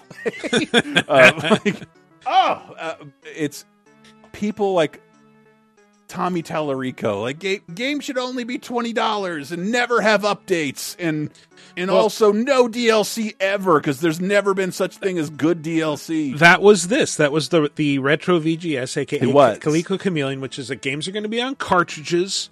There's not going to be DLC. There's not going to be any updates, but the games are going to have to be, modern indie games, which are famously extremely stable and never have bugs, especially on new hardware. Yeah, but just ask the crash rate of Newgrounds. Yeah, but they're all optimized well. The especially and physical cartridges also, it would be a harder sell now. But we didn't include the Amico because that story is strangely not over. No, but the Atari that VCS may still happen. It's not officially canceled. They got the license from whoever the fuck owns Atari to make this. It's like this gorgeous plug and play wood grained Atari system with 100 pre-installed games, I think. Doesn't play Atari and you 50. can buy additional ones, right? You can buy additional games, but most of it is streaming games that you could stream through your phone PC. I have never used AntStream, but it gets high marks for being able to stream arcade games well. You can still do, so if you go to Atari.com, the actual Atari site, they're like, we have some Atari VCSs for you for non-Kickstarter backers while supplies last. That has been there for years. So I don't imagine $300 fake Ataris are flying off the shelf. Does that thing actually play cartridge no. like Atari carts? No, it's all self-contained. It even has a fucking Pro controller if you buy the bundle. But again, not talking about the Atari. We're talking about the Coleco, but just Coleco and Television and Atari. No, because I specifically researched this one. Oh no, I went way up the deep end with this the Coleco brand. We're talking Chameleon. We're talking Chameleon specifically. The Coleco Chameleon. Yes. So this was a system. It raised some money on Kickstarter. But Kickstarter apparently has a rule where at some point you have to have proof of a prototype. Mm-hmm. And they were not ready to provide it. So they moved to Indiegogo, raised $81,000 something or other. And there's not a lot, the creators of this thing seems to have scrubbed as much as they can of it from the internet. The Indiegogo store is still, or page is still there. The videos are gone. Somebody did repost one of these videos with the hardware engineer. Hi, I'm John Carlson. Welcome to the Retro VGS Lab. Before now, we've been very shy about demonstrating a prototype because we've already invested a lot of our own personal time and money into this project, and we want to make sure that we protect our investment by patenting as many of the inventions as we possibly can. But the patent process is expensive and time-consuming. Some of you may also be aware that premature public disclosure of inventions can lead to a loss of patent rights. If you're not, a quick web search should bring you up to speed. With that said, what I'm going to show you now is a very stripped-down version of our Retro VGS prototype. Yes, very stripped down. Did that motherfucker just tell me to Google it? And again, on the video? I don't want to sound cynical, but this is part of the reason why Kickstarter isn't totally ingrained in our lives anymore, because there are a bunch of people we could totally do this. Mm-hmm. Why does it take $20 million to launch a console? We can do it for 1.5. And then, hey guys, I just discovered patents. Yeah. I only just discovered patents, and I might have to pay licensing fees for things I might be stealing to put on this machine. Not to bring up again another thing that's not this console, but I'm seeing mistakes again. So again, the Amico. Yep. One of the big selling points of this Retro VCS, which only got that name because they lost the Coleco license. It was originally the Retro VGS. Then they got the Coleco license, and it became the Coleco Chameleon. And then they lost it. They lost it after a very well publicized event. Yes, but one of the big selling points was you won't be able to patch the game. Right. You got to ship it, and it's got to be done. Which is another what the fuck? Who wants that? Who wants games to not be fixed? People who complain about constant patches, but it's we've gotten to the point where you can set that up to happen automatically when you're not even looking at the system. Yeah, who cares? Or tell it not to because you want to continue to exploit a glitch from Zelda Tears of the Kingdom. And I was more shocked that the company Coleco exists in an even more vague area than Atari. It's basically just a holding company that rents out the license that somebody wanted the name for, because I think it was like Tree Branch Management is now Coleco. We bought the Coleco name. Yeah. What is the history? Wasn't Coleco one of the big? Was that one owned by an electronics manufacturer back in the day? That was their console, or was Coleco just always original? No, it began as the Connecticut Leather Company. The 1930s. Right. It was like a big toy manufacturer in the 80s. Cabbage Patch. They did Cabbage Patch. They did Cabbage Patch. I was about to say Teddy Ruxpin, but that was Worlds of Wonder. That was Worlds of Wonder. Yeah, Cabbage Patch and the ColecoVision were two of their biggest things in the early 80s. And then they folded, I think, in the 90s, and now they're just a holding company that licenses out the name. But they literally bought a dead name to stick it on a completely irrelevant brand, and because this Retro Chameleon got all this attention, they managed to be able to worm their way into the Coleco. License our name. Mm-hmm. This should be fun. But this was the brainchild of the guy who owned the Retro magazine at the time. Yeah, that's right. Which had a bunch of, like, splintered off from mainstream games journalism, and had a bunch of, and lives in a bubble where, like, of course everybody wants this. Everyone I talk to expresses the need for the chameleon all day. Yeah. So they came up with this idea for their dream console, which was going to be this retro and indie. Well, it was first, I think it had feature creep. It was first going to be just retro, and then it's just going to be, okay, retro and indie games, and now it's indie games, and I think maybe, I forget if it was this or one of the other ones where, like, the retro playable stuff became a stretch goal. Like, why is that a stretch goal now? That's weird. Isn't this a further stretch goal? It's gonna run God of War Ragnarok. Yeah, isn't this like this thing's whole reason for existing? And but they were under increasing pressure to show off a prototype, and so at this Toy Fair event, Infamous, they had a console, and basically it's an Atari Jaguar shell that they were rebranding and reusing to save money. We can save money by using this existing console mold, and it has retro vibes. I'm like, exactly. You think the Jaguar has retro vibes that anyone is chasing after? All right. All right. Even the Jaguar cartridges with that weird little roll bar handle. So the Coleco Chameleon was going to look like a fucking Jaguar. It's so hilarious. And it doesn't end from there. It keeps going. So and they were showing it off, and it was playing Super Nintendo games pretty well.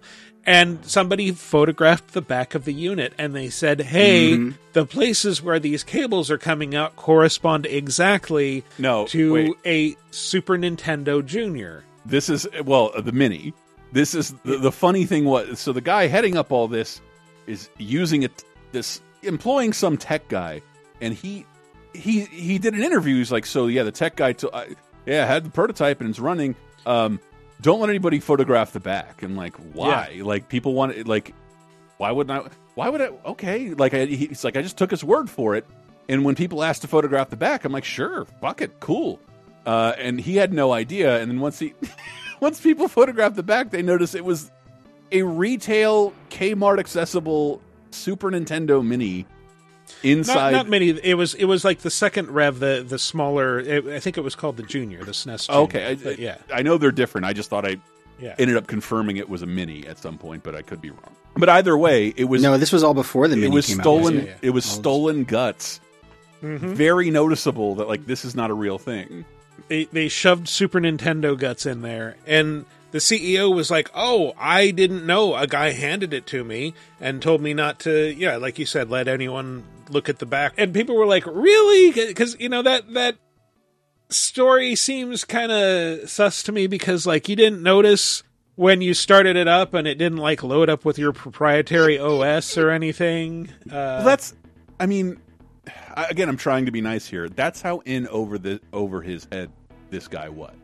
And he managed to make something that was successful enough to capture the attention of Coleco, and then probably didn't foresee any of these standards when he tried to make his dream console. And then they brought it out again a few months later. Here we go, guys, running on the real deal guts. And this guy knows so little. He says same tech guy at like a CES convention. And by the way, it's for some reason like, we're so proud of it. It's going to run in a clear case. Yep. A clear Atari Jaguar case. And then most people at CES are like, that's a capture. That's a direct capture card. A PC capture card. The running out an HDMI signal. This is not a playable game system. And the guy didn't know. He didn't know at all. He didn't know to question his tech guy. Oh, it was the same guy from last time who lied to me before, and I just believed him. Yeah, and apparently he has never named this person publicly. Like, nobody knows who this mystery man is. Which doesn't make it shadier at all. No. But, I can totally see, like, look, you thought you could fake it till you make it. Like, if we just show something, then we can raise the money to make a real thing. That's called fraud. Yeah. Yeah. And it's a reason why, like, this might have been better suited for, like, the fucking Etsy store. Because if you're mass marketing something based on any existing component you're going to have to license that. And that's something they clearly didn't factor in at all. Of course you can make a little Coleco machine that plays those games. Of course you can do that. whose parts are you using? Did you license those games? None of that seemed to be it all seemed to be an afterthought. It's just so silly. Yeah, and it's so years-long saga of just Again, we're not Coleco fans, but I'm just imagine if you were, like, constant disappointments. Well, 2015 to 2016, I guess, was the window that this thing existed in. And after those two fiascos, Coleco pulled out and they said, we're no longer associated with them. And then I read the letter. It was so nice. We love it. We wish them the best of luck. Didn't shit on them at all, even though, like, dude, get the fuck out of here. The house is on fire. Go, run. Yeah. And by the way, it's not just Coleco. Like, the thing is, they were trying to use this name, but the confusing thing was it was always marketed as like, we can run a variety of games from different systems, like Atari games and stuff like that. I'm like, wait, what the hell is this thing? Yeah. And why does it need proprietary hardware? Why don't you just like put in some off the shelf like FPGA or Android? They sell Raspberry Pis at Target. Yeah. Well, FPGA was their stretch goal, like we said. That was what's hilarious, and the fact that like at one point the price was $150, then they're like, we actually need $350. It's like, you're just making shit up. It's obvious you're just making shit up. Yeah. It's like a Simpsons episode. Like, this whole thing is just like, this would have been this is the fucking monorail episode, basically. Yeah, it's available now for Kickstarter backers and people who don't Google the price of a Switch OLED. And rubes. It's just like the not rubes, but like, again, not to be mean, but like, sad people. I can't imagine being so into games and you somehow stop caring after Coleco. Chris, let me be the only person after Bugs Bunny to use the expression "rube" publicly, please, for the love of God. A real ham and egg. What a maroon. A real ham and egger maroon. Like, who the fuck? Like this is meant to be a limited audience thing. Anybody who, how does he? As a marketing person, even did we mention not just was the shell was a Jaguar shell. He was going to use, like, for the controller, repurpose like a Pro Wii controller as a repurpose thing. So everything about this was duct taped together from like other I think it was shit. the Wii U Pro controller with that uniquely annoying configuration of thumbsticks. But as a marketing person, like, I remember when I worked on DuckTales Remastered, and I'd travel around the country, and I talked to people, DuckTales game. You're making a new DuckTales game? My whole life has been making people aware of the DuckTales game, and I meet a person who cares the most, and I can't reach him at all. It was weird. A weird feeling. How do you even reach people who only care about Coleco? What, are they reading fucking Polygon every day? Like, how do you... Well, I mean, one of the places is where he eventually got outed. It was, I think, Atari Age. Yeah, Atari Age is where they noticed that capture card thing, right? Which isn't, ironically enough, isn't that also the form that booted it's given Tommy Tallarico? Like, they banned him from the Atari Age. And I love Atari Age, so I'm not shitting on it, but it has been given outweighed importance in several of these scandals. Where Tommy Tallarico goes to yell every day. Goddamn 4K textures. Just show me a block. It's right up there with like Walter Day and whatever that organization was called that was made famous by the King of Kongs. That is like, that's not a real thing. It's just hard for me. I mean, people, to, like, yes, it's a real thing. It's just not mass awareness. You bring it over to film fans. Like, I like a boom mic falling into the shot. I liked things before they had sound. Yeah. Like, yeah. What? Like, who makes the product for you? Like, maybe Mel Brooks once. Also thinking, like, back to that video that I played the clip of where he's like, I'm going to show you our prototype now. Like, so it's just the shell sitting next to him, and, like, there's, like, a soldering iron to his left and a CRT TV to his right. He's not hooking it up. He's just saying, like, well, you could see the power supply is external, and the final model will be, like, a laptop power supply. And, we're using these chips to move things around on the screen. Like, at no point does he plug it in or demonstrate it. He's just, like, describing basic features of electronics, and then that's it. Because how did this guy not hold a Trump cabinet position? Honestly, this shit is like next to Trump's health plan. Like, hey, it's coming in 2 weeks. This prototype coming in 2 weeks. We were going to do it, but they voted me out of office, so now I can't. No, I can't do it anymore. Sorry. But here's the only reason I criticize this more because of my arcade hackery, I have built several of these. Several. Mm-hmm. Yeah. But I've done that. It's inexcusable that he couldn't, after getting caught once, it took him that long to not be able to do it again. It's like, you could just hire a passable technician and he can build what you've been promising. But there's plenty of open source stuff out there you could use license free to have made this possible, even in 2016. And yes, what the fuck? What the absolute fuck? I feel like if I had been smart enough to think to fleece the world like this, I would have gone out much better than this guy. Right. Oh. Yeah. These snake oil salesmen have always existed. I don't consider him a snake oil. I just think in over his head. I do. He lied. He lied he didn't repeatedly. Know what he would eventually need to lie about. And what? Okay. He got in over his head. I know what you're saying. He got in over his head. It's like whenever I hear anybody yelling about Joe Rogan, he's a moron who got in over his head. I don't think his goals are nefarious. He didn't ask to be the most listened to podcast. He even says all the time, I hate my opinions. I didn't expect him to be taken so seriously. He's a maroon in over his head, such as the Kid Chameleon, let's call him.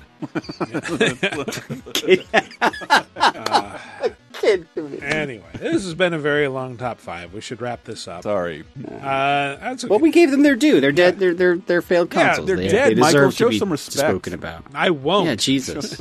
Show some respect. Well, dance like on Michael graves. posing in front of the gravestone, that meme. It's just a picture of Michael doing that meme. And a funny thing about Michael, I just want to say while the mics are rolling, that Michael has an on-live controller that someone at work was throwing away after that service. Yes. He's like, yeah, sure. And an on-live deck. And by the way, these are things little that brick. He obtained them when they couldn't possibly be used.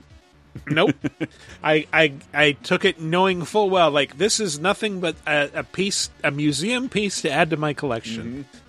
I'm so upset I didn't get to talk about my Phantom lap board that I didn't actually buy, but would have been great to own. The Phantom. What a because that's classic vaporware that I love that. No, they released a thing. It was a lap board. Yeah. Nobody bought one. And it's fun. I wanted to do this just because that OUYA thing reminded me of 10 years worth of kickstarted projects, and so many kickstarted projects that I even funded it. This guy just fucking picture of him driving a pickup truck to Tahiti, he's gone. I'll never see this game. It's not the end of Shawshank Redemption. This guy hits a beat. The last update on here just says, say Wataneo. OUYA was here. Just carved into the annals. All right, let's wind this thing down. That has been our top 5 failed consoles of the past 10 years.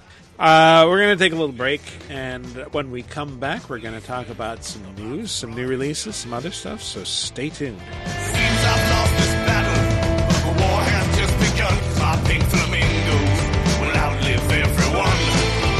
Yeah, my pink flamingos will outlive everyone. And they never fly away. In my front yard they stay to know. Let's get scratching. Would you like exclusive bonus podcast commentaries and more from the LaserTime crew? Then we strongly encourage you to support this show on patreon.com/lasertime. It supports not only this show, but all the rest of the LaserTime network. You'll get commentaries, play games with the hosts, see exclusive videos first, and receive an uncut weekly ad-free podcast bonus time. Speaking of which, here's a quick taste. I want to see Alan over here to tell me more about not only a trip to Japan, the most recent person I know to go to Tokyo Disney Sea. Biggest, bestest, most expensive Disney theme park in the entire world as far as I'm concerned. Most expensively built, maybe not to visit right now with the strength of the dollar. Hey-o. Yeah. I went to Tokyo Disney Sea twice, to the point where, ask me if I'd go again. Would you go again, Chris? I don't know that I would. That place has 3-hour lines for everything. Well, the thing that I did, because the ticket, with the conversion rate and stuff like that, the ticket itself to the park was only $70. Damn, really? Which is half as expensive as Disneyland. Yeah. Right? Get Bonus Time, a weekly uncensored and commercial-free podcast every Tuesday, starting for just $5 on patreon.com/lasertime. And welcome back to our second segment where we're going to launch straight into... These are the new releases, they are releasing new releases. These are the new releases, everybody cherish them. Didn't feel like doing a joke because the first segment was long enough. Sonic Origins Plus is out! Holy shit! It is. It happened. It The came wait out. is over. Yeah, sure. If you've been wanting to play Amy Rose in a classic Sonic game, Hell yeah. certainly. So yeah, Sonic Origins Plus worked on this title. Caveat, I work for Sega. It's out. It is, if you already own Sonic Origins, you can get all of the new stuff for $10, basically, which gets you playable Amy Rose in all 4 of the main classic Sonic games. You can now play as Knuckles in Sonic CD, complete with level paths tailored to his powers. And it has all of the Sonic Game Gear games that ever came out. Well, technically not all. One of those games is a compilation game of 2 games. We didn't include the compilation because the 2 games are already in there, but you know what I'm saying. I know. But behind the scenes, I believe Matt said, like, we should have been able to say all the Sonic games, Game Gear games are on here, but because that's one dumb thing, we got to say it's 16 Sonic games. But so, it's 12 Game Gear games in addition to the 4 games in base Origins. So you get 16 games in this collection, all 4. If you don't own Origins, you can buy everything for, it's $40 total. If you already own Origins, it's $10 for the upgrade. Like, it's a pretty good deal. And I loved Origins. And, I mean, 12 games, especially, like, if you're like me, I love Sonic, and I don't have any familiarity with any of these games that have really not been released anywhere that I could easily plug into my television ever, I don't think. Yeah, if you were one of those people like me, like I never owned a Game Gear growing up, it was definitely a curiosity, and it was like, wow, I wish I had the commercials worked on me, right? Like the Game Boy was black and white, Game Gear was full color, and it's like, yeah, if you've always wanted to try those games, they're all here, and but the it's all what was for less than $1 a game. What was the mode? If you think of it that way. The highlight of the Sonic Origins original package was that like NES remix mode. Like, here's a unique challenge you could never normally experience. Oh yeah, in a game. I mean, there's challenges, there's challenge modes for sure, where it's like, you know, try to finish this boss in under this time, or try to do this certain thing in this level. So sometimes that finish this cool. without for me, jumping. Yeah, for me the highlight was the ability to play through all the games back to back to back, which I did for the first time in years. My biggest concern with this was, Matt, I have 100% of the achievements. Now I don't. It doesn't wipe out any of those, obviously, because the plus stuff's an add-on. But my percentages, I gotta tear through all these weird, some of them very weird Sonic games. Hell yeah, you do. Get those. So yeah, badniks. if you're into classic Sonic and you just can't wait for Sonic Superstars later this year, and you want to play the actual classic games from back in the day, this is, to me at least, the definitive way, the best way to do that. And it's all together for $40 or $10 if you already own Origins. So check it out. I'm excited. Yeah, me too. Pleasant surprise was Aliens Dark Descent, which is not an amnesia game, but is actually it's technically an RTS. But my impression playing it was like, this is basically XCOM if it were in real time. And rather than cover mechanics, you have a squad of Marines that moves as a single unit, and you have to worry about making noises that will alert aliens that show up on your motion tracker. Maybe you want to stay hidden so as not to clue them into your presence and possibly bring a whole hive down on your head. When you get into firefights, you can command your Marines lay down suppressing fire. That will slow the advancing aliens. And then as the aliens get closer, you have to slowly back away, because when they die, they will spray acid all over the place and wound your Marines. And it's really dark and kind of tense, and there's a definite horror vibe to it where you're going into unknown areas like XCOM and kind of clearing away this fog of war and discovering danger, trying to rescue colonists, etc. And then once you're done there, you go back to base.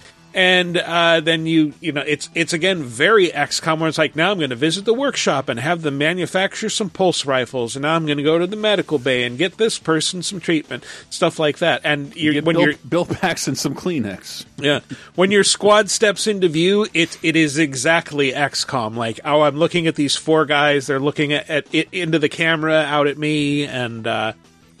When Space Marines are meant to be fodder, you're not meant to grow attached to those characters. Don't get attached. Yeah. What intrigued me, though, you're talking XCOM, but XCOM's all turn-based, so it's in real time. So it's almost like XCOM meets Pikmin, right? Like, it's like this RTS light because it's up close. It's not huge armies you're commanding. It's like a little squad at one time. Yeah, a little bit. Like, if you weren't, you're not growing it to a bunch of Marines. It's just a small fire team. But, yeah, it's pretty cool, and you do have an APC, like an armored personnel carrier, that can, depending on where you are, you can order it to move around. Like, come to this location, and then like you find a survivor, you can bundle them into it, or you can get fire support from it. Whatever. Is this a full price game, or is this full 60?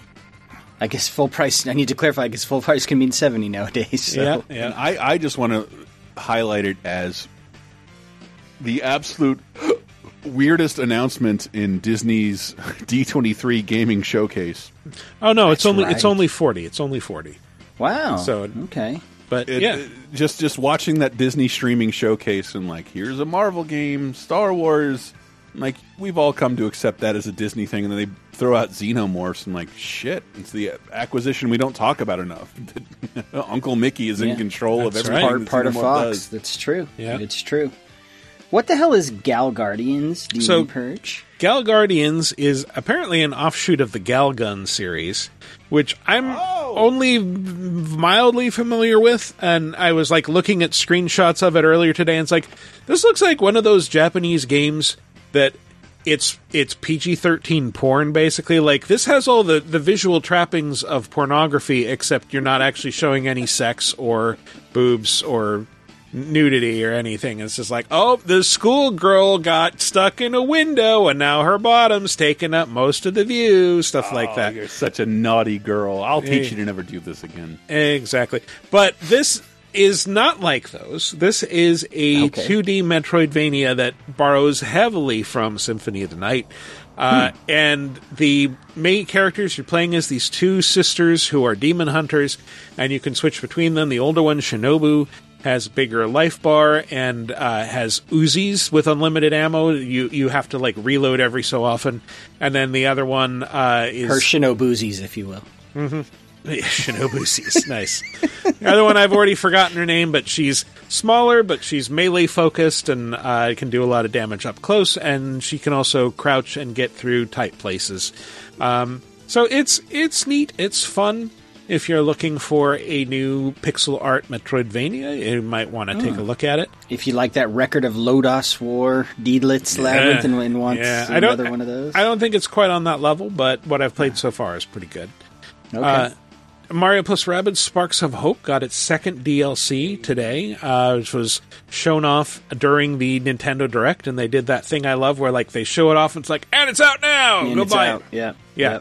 So it introduces a new world, and you're going after Curse's last Spark Hunter, and it's, I think, a bit more substantial than the previous DLC, the Tower of Doom. And I haven't actually had a chance to play this, but it looks cool. Full disclosure, I do work for its publisher, Ubisoft. And Crash Team Rumble, I think I saw a trailer for this, but I know next to nothing about it. It's a Crash MOBA, baby. Cramoba. Yeah, I don't know. Crash Team Mobile. It is a real game, a real Crash game that came out, and it's all right. It's kind of like how there's a Pokemon MOBA that we don't ever talk about on this show that apparently has a ton of players, so it's like that. Is that Pokemon Unite? That's called. Maybe. So yeah, this exists. It's a retail product, but you have to pay up front for this. It's not what I'm looking for in Crash Bandicoot games, but if you're really in love with those characters and you don't play a Crash game and think like, man, I can't wait to get my DPS up. That's the thing, exactly. right? Yeah. I can't wait to be jungling here in these jungles with Crash. Like that's a MOBA term, right? Jungling. More dots. I don't know.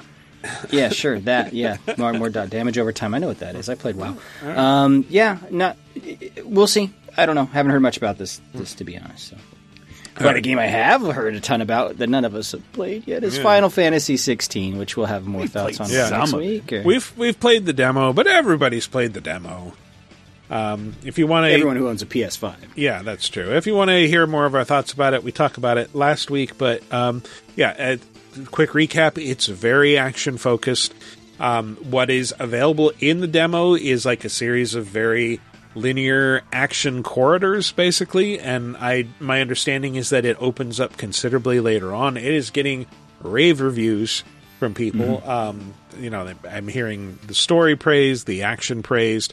I'm very curious to check it out for myself and see, does this really feel like a Final Fantasy game? Can it just be pure action and still feel like a numbered Final Fantasy? They've done enough of them. That's, I think, the point I was trying to make last time is like, hey man, Final Fantasy's been doing action for a while now. I don't know what it means that this is more action-y, but it's not. If you want turn-based, those games exist. But to me, exploration is the bigger consideration than turn-based action. And this is pretty linear from everything I've read. From what I've seen so far, but It could be like 13 and just all of a sudden open up to become an open world game in the last act. You can go into Assassin's Creed store for some reason. That was a fun crossover. It was. All right, let's move along to...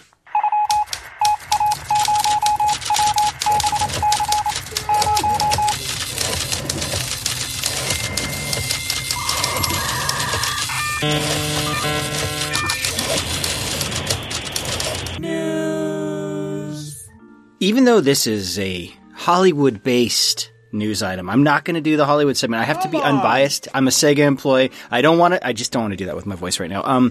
So the Knuckles TV show got some additional cast announcements, and boy, this thing is star-studded. So in addition to starring Idris Elba reprising his role as Knuckles the Echidna, that's a pretty big get for a TV show. That is a big get, and this is the Paramount Plus show. We also have Carrie Elways, Christopher Lloyd, Doc Brown himself, Stockard Channing of Grease fame and The West Wing, and more. Paul Scheer, complete with that big gap in his tooth. And Rob Hubble. Hubble? You were very close to a Human Giant reunion, and you failed. Sorry. So they are all joining the star-studded cast of this show coming to Paramount Plus. Very exciting stuff. I cannot wait for this show. That's all I can say on this podcast. I thought it was hilarious that Eric Andre introduced John Hamm as the white Idris Elba. It still resonates with me. I'm still laughing about it. Had to mention it somewhere. Wow. So looking good. I'm excited. I still can't believe Sonic to me is like the top end of the adaptation. I cannot believe how well it's gone. So I have no reason to doubt this will be anything but watchable. We did get another show today that was kind of a big deal. We got a Nintendo Direct. Oh, wow. Yes. I thought you meant a television show for television people. This was 40 minutes of pure joy.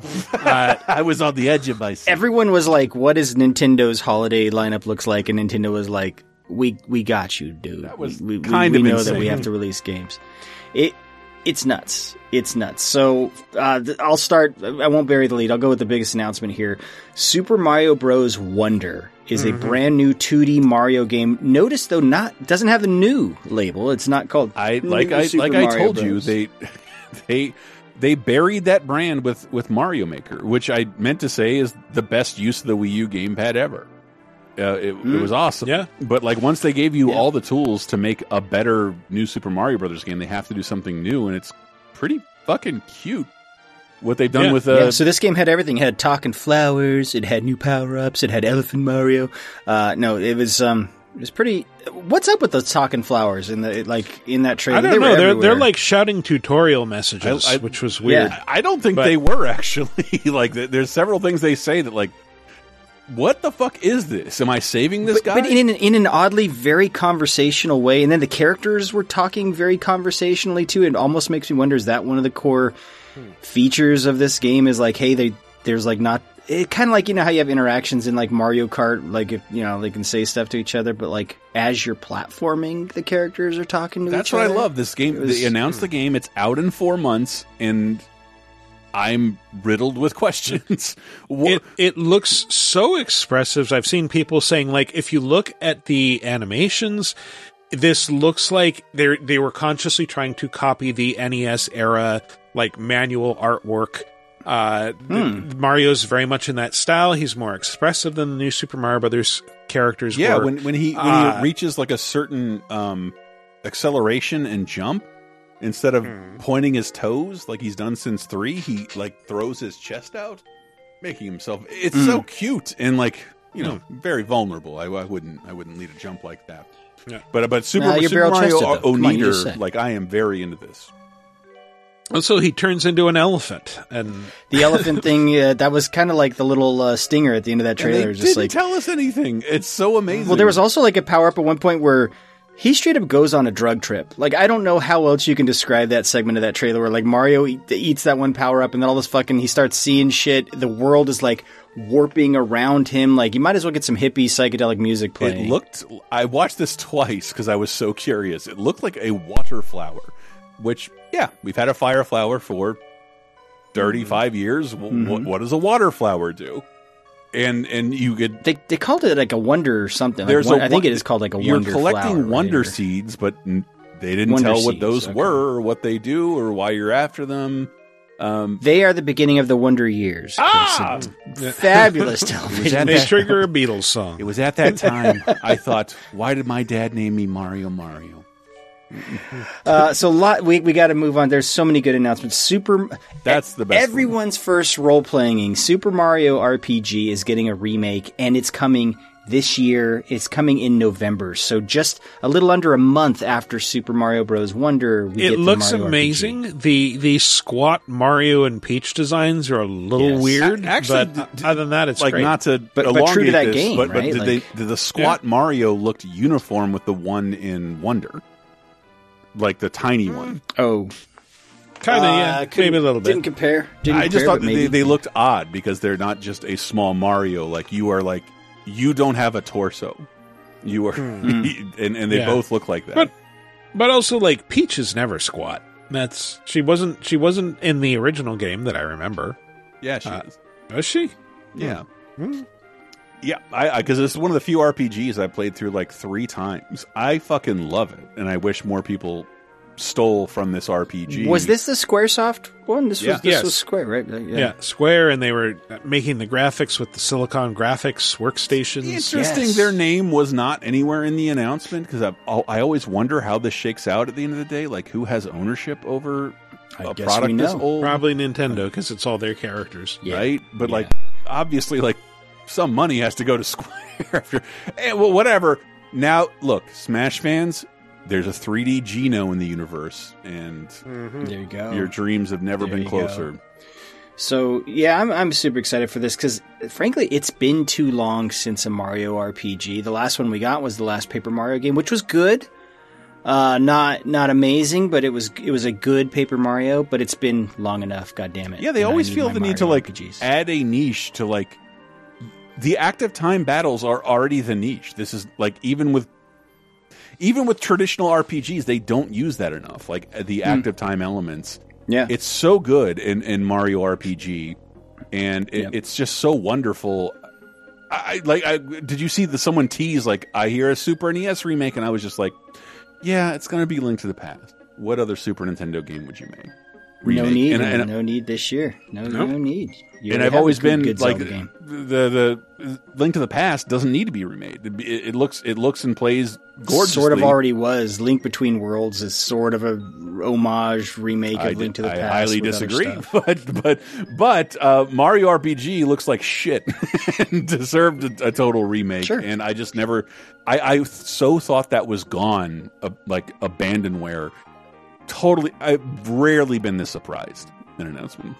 I was more excited by like one of you dickheads talked me into buying what I call the $100 Zelda with another free first-party Nintendo game, and now that's what this is. Like, I get this for $40, essentially, or $30.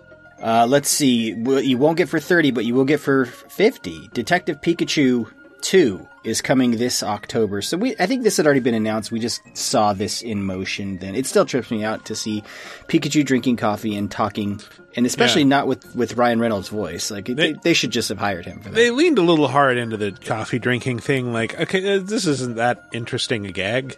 Honestly, it's like, okay, so he's a college girl. Great. In a comic strip. Yeah. Fine.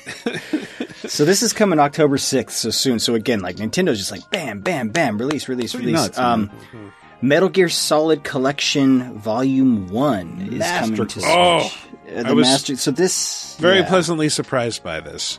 This includes Metal Gear Solid, Metal Gear Solid 2, Metal Gear Solid 3, not the remake that's coming up for Metal Gear Solid 3. This is just I think it made the Metal Gear Solid Delta. Metal Gear Solid 3 Delta seem more substantial if they're releasing a remastered version of this game. Hell yeah. And this includes the NES games, so Metal Gear, Metal Gear MSX 2, games. and Snake's Revenge. Yeah, the MSX games are the better versions, but I've never played the MSX games, so I'm excited. They're really good. They were included with, I think, Subsistence, the remastered PS2 version of 3. But It also, I also like that they called it Master Collection Volume 1, meaning there will be a 2. Yeah. And I think that will have the more controversial entries on it. I like that they're like thinking about it a little bit more. Like, including Snake's Revenge almost seems like flipping the bird to Kojima, doesn't it? Like, fuck you, here's the non-canon one. Well, that bird's been flipped for years, right? Yeah, that's true. They flipped the bird a long time ago. But it makes me wonder, like, Volume 2, it could include 4. Yeah, or it could include a like bunch Metal of Monster Gear Hunter Acid. ripoffs. It could It'll be a include whole like Metal Peace Gear Walker Acid and those, all the PSP games. That'd be weird. Yep. Because this did promise a motion comic. There's some more Zelda amiibo coming. No, we don't need to talk about those. WarioWare, new WarioWare Move It is coming this November. So bam, November 6th. So again, Nintendo has like four first-party releases within like a month of each other. That was if you listen to 30-2010, if you don't, you should. Wario got 2 different games in 2 different decades this week. So seeing like, and they were both kind of misfires. The 3D Wario World from Treasure and the game that was clearly titled Wario way later on in the process. But a true Wario micro games game is they're so fun, man. That is what the last one should have been. This uses the Joy-Con motion functionality. The reason it's called Move It is it's like going to make you act out the stuff you're seeing on screen. It's like, oh yeah, why didn't they do this originally with that other WarioWare title on this platform? Like, this makes perfect sense. This looks like what WarioWare should have been on the Switch from the start, and it's coming soon. And again, that one's 50, not 60. So look forward to that. Pikmin 4, they showed off more of that one. That one's coming soon. That's in July 21st, so that's just around the corner there. And the kind of surprise announcement, HD versions of Pikmin 1 and 2, if you want to get caught up, are headed to Switch. They are available now. They were available when they debuted them earlier this week. And then I think if you want to get them physical on a disc, it's coming in September for you. So, if you want to get caught up on the Pikmin series, they will all now be on the Switch. 1, 2, 3, and 4. Ties together in an unbelievable story. It's true. It's true. It's really the story of us, let's be honest. True. They showed off a bunch of that Pokemon Scarlet and Violet DLC, the expansions coming. So you guys know if you're going to buy those or not. You don't need me to tell you about them. Mario Kart 8 more courses are on the way. This is the biggest kart racing game. No. Mario Kart 8 Deluxe. Like, are these the ones from the mobile? Maybe. They usually are. they develop so much shit so much faster for the mobile game. And they just poured over those tracks for the most part. This one brings new characters, which is interesting. So it brings Petey Piranha, Mario Kart 7's Wiggler, and Mario Kart Tour's Kamek. The characters you demanded that you most want to see in a Mario Kart game. People were boycotting. No one was buying Mario Kart, the best-selling I want to see Switch my game favorite Smash character represented in the Mario Kart game, Petey Piranha. I would love to see some characters from Luigi's Mansion debut in Mario Kart. Because Dark Moon is getting a remaster that was teased. That's coming sometime next year, so 2024. One of my favorite 3DS games of all time. Yeah, it's a great game. Very good. It reminds me I need to play 3, which I own on Switch and just have not finished, so I need to finish that. Couldn't get into it. They also teased a new Princess Peach game coming That next I'm excited year. First time in 17 years since Super Princess Peach. Super Princess Peach for DS? Very good game. Mm-hmm. Although that was a weird one that's like, oh, Princess Peach needs to manage her emotions, which becomes superpowers. Like, what do girls like? They like emotional things. I don't know. But this seems to be like, she's performing in a stage show or something. So it's like returning to the Super Mario Brothers 3 conspiracy theory, where like this is all happening on a stage. Those are sets in the background. Mario never died. The world. Mm-hmm. Did occur to me that yes, all this is not actually happening. You're getting a game that never existed, conspiracy theorists. My gosh! Guess what? All fiction is a lie.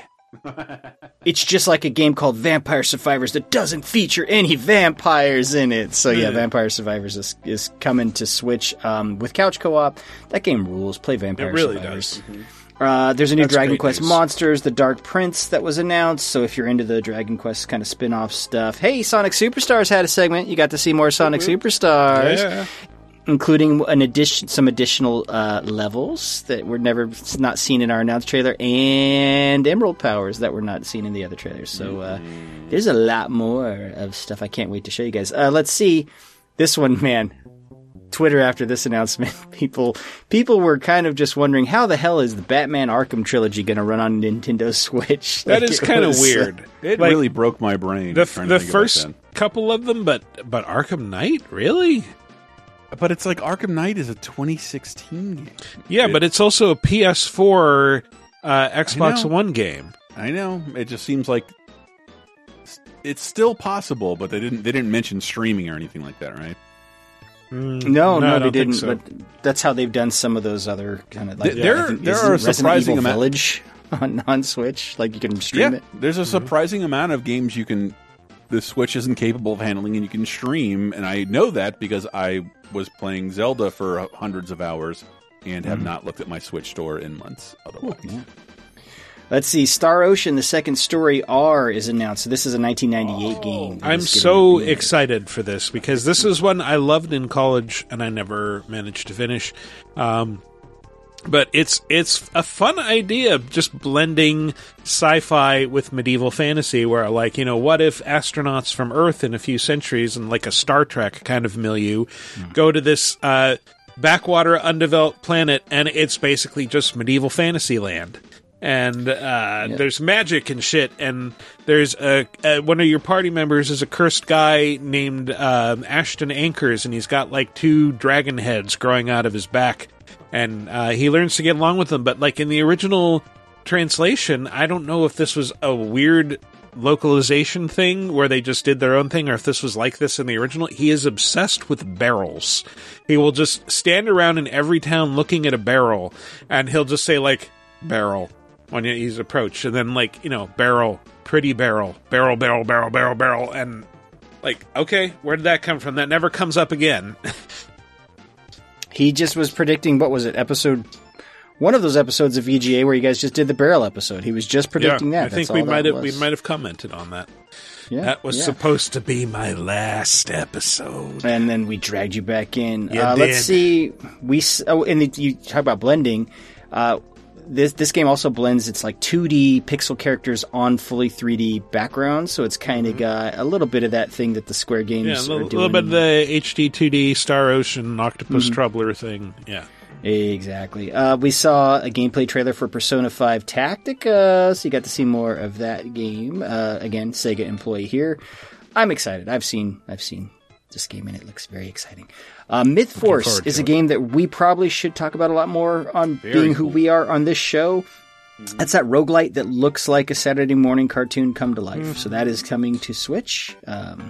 Looks like a Ralph Bakshi cartoon come to life. It looks like rotoscoping. Yes, I think it's been in early access on other platforms, and I heard kind of mixed things about the gameplay itself, but it looks beautiful. It's just fucking, looks right up my alley art style wise. But yeah, so that's coming to Switch. Maybe I'll play it there. Maybe not. I don't know. Michael already talked about Mario plus Rabbids Sparks of Hope. That DLC was announced and came out. There was, let's see, they showed off some more Just Dance for this year's Just Dance 2024 edition. Michael is a Ubisoft employee. We should warn you up there. This one's a biggie to me. So, Penny's Big Breakaway. Oh, this looks so cool. New 3D platformer from Evening Star. And that is basically the studio that brought you Sonic Mania. So they showed off their new project. This thing looks cool as hell. Like, I'm very excited for this game. Yeah, this looked like... This is the sort of game that Yuji Naka should have made instead of Balan Wonderworld. Like, this is very much his vibe. So, but it's cool to see someone else carrying that torch now. Right. I just found out this week Yuji Naka was related to Sir Mix-a-Lot. What? Yeah. Like, really? Well, that's a stage name. You might know him as Chief Boot Naka. Okay, are you just making this up? My God, every one of my co-hosts just sighed. Look, if you can find another podcast with a Chief Boot who's going to comment on Sir Mix-a-Lot's 4th album, I'd like to find it. As a dad, I'm supposed to just automatically like jokes like that, and that was even a stretch for me. So no, I just got that with the Naka. Jesus Christ, Chief Boot Naka? No, look, I had to hold my Ashton Kutcher punk joke when Michael talked about a character named Ashton. Okay, so you guys are confused because it's spelled differently. Otherwise, it's really funny. I see. Thank you. Last thing. There's a lot more other announcements, but Hot Wheels Unleashed 2, Turbocharged, is coming. It's coming this October. So I liked that Hot Wheels Unleashed racing game that came out. God, was it 2 years ago? I prefer At this point, it might have been a year ago. Very, very fun arcade racer. Not as fun to me personally as the Hot Wheels expansions for Forza, but it's still good arcade racing fun. So that's getting a sequel, and that's coming this October. So look forward to that. That is all the Nintendo Direct news. Let's see. Oh, last bit of news, not such a fun one. So Michael pointed out that Microsoft did something that you don't normally do. Normally with consoles, you hear about price drops over time. But Microsoft just announced outside the US, in select countries, there's going to be a price increase of the Series X, which, yeah, that one is a bit baffling. It's a bit of a head scratcher because it's like, I get it. Inflation is real and is happening and currency fluctuations happen. But it's very rare that you hear about a price increase on a console, especially one that's not, it's... we don't have actual stats, but we know it's not moving as many units as the PS5, right? So, but they already raised their price globally. On Series X? No, on PlayStation 5. Oh, yeah. Oh, you're right. That's right. Apparently, that's one of the reasons they're doing it, to bring themselves up to parity with the PS5. But that would seem like a good selling point if we can maintain this price. But then they kind of... I feel like they almost use that to deflect from the real news, which affects way more of us, which is that Game Pass. I'm not saying the party's over, folks, but the party's going to cost you $2 more per month. $2? So, yeah. I mean, like, if you buy annually, you save money. That was awesome. Why did I step on that? Yeah, $2 isn't that big a deal. But I love the idea of the party's over, guys. I thought we were getting away with murder. $2? Ah! That's all fucking boycott. I can't get a sandwich at McDonald's for $2. That's $24 a year. We don't give Xbox a pass on Game Pass. Say it with me, guys. No pass on Game Pass. I don't. Yeah, so it's going to be $2 more a month. That sucks, but it is what it is, and it's still a great value even at that higher price. So, yeah, sure. Anyway, but that was kind of coupled with it's not good or bad news. It's just Microsoft confirmed there are nobody at Xbox is working on anything Xbox One exclusive at this point. Like, all the teams are focused on this gen's hardware, Series S and Series X. That's good because, I know it's important to not leave people behind, but it has been 3 years. Granted, they've been 3 years in which it has been very difficult to get your hands on new gaming hardware. But, like, it's if we keep up this cross-platform stuff, it's going to... There's not going to be room for advancement. Yep. And to be honest, because they have that slightly different model where like the Series S does not have the same guts as the Series X. It's not as powerful. Like PlayStation, the PS5 disc version and the one without the disc, they have the same guts. It's still the same power level. So Microsoft already kind of has that challenge, right? You got two different power levels you have to design games for.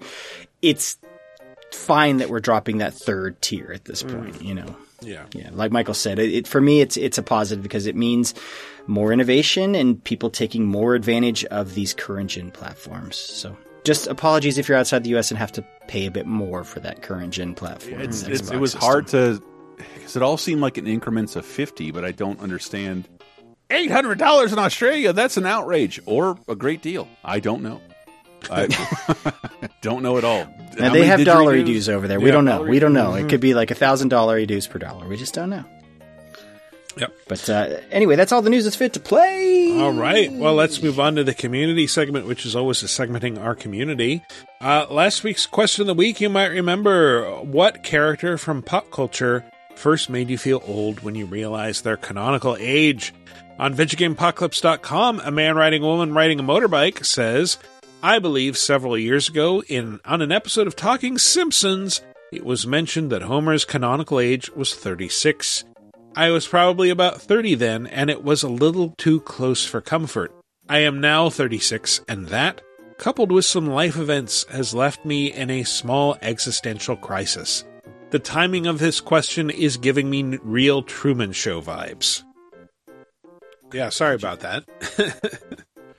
Wood Duck says, a couple of years ago in my early 30s, I was unemployed for a while and finally watched through all the MCU films, which I'd never paid attention to at the time. While enjoying the ups and downs of the series and finally understanding why everyone loved Infinity and Endgame so much, I had to go back and listen to some old Laser Time episodes with my years-late excitement. I came to the shocking realization that I was now the same age as the younger stars. The vague early to mid-30s of many film characters that always seemed comfortably far off was finally upon me. Strange that it took a series that I wasn't deeply invested in to give me the realization, as opposed to anything I followed more closely. Luckily, I can still tell myself I'm a few years off Homer Simpson. Not too far, my friend. Not too far. I do love that he signed this too. Very rarely do we have people in their comments sign it. Signed Wood Duck, and then this is where they're from. Apologies if I butcher this, but it's a hilarious name.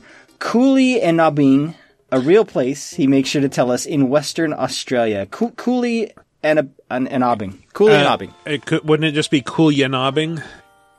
Hey, Coolyanabing back there! You're probably right, and yes, you need an Australian accent to pronounce that name correctly. Are you kids nobbing back there? Again? Coolyanabing. Sammy Fracky, whose name I love, says, question of the week, I was hanging out with my mother-in-law watching Golden Girls. Don't judge me. There was an episode where Sophia calls the police to file a missing or persons report for Dorothy, B. Arthur, and describes her as a woman in her early 50s. I'm turning to dust. That prompted us to look up the ages of all the characters, and we learned that Blanche Devereaux is supposed to be 47 years old. I'm so pissed off right now. I'm so fucking pissed off right now. One of the stars of the show about dusty old retirees trying to diddle some old man dong while living out their golden years is only 4 years older than Chris Antista. And 2 years older than Mike and Matt. Yeah. Michael and Matt. I can't believe I called myself Mike. Jesus. Mike! Hey, what up, Mike? Well, now that you're in your mid-40s, Mike is appropriate. Be Mike. Let's start calling him Mike. I said the second Michael starts calling himself Mike, I'm going to ice that bro so hard. Big Mike on the mic. The podcast I had a friend who went by Big Mike, and he passed away recently. So I'm sorry. I guess the mantle passes to me. No, that was Red Mike. Jesus, you lost 2 mics? I did.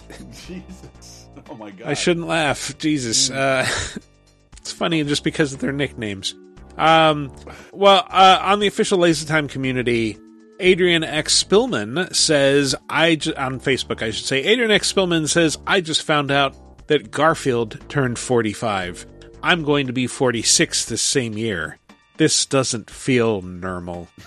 God damn it. God damn it. A normal joke. I mean, had to include it just for that. Dude, Garfield's not 45. Like, this series is 45. In the comics, Garfield is not a 45-year-old cat. Canonically, he stays 36 forever.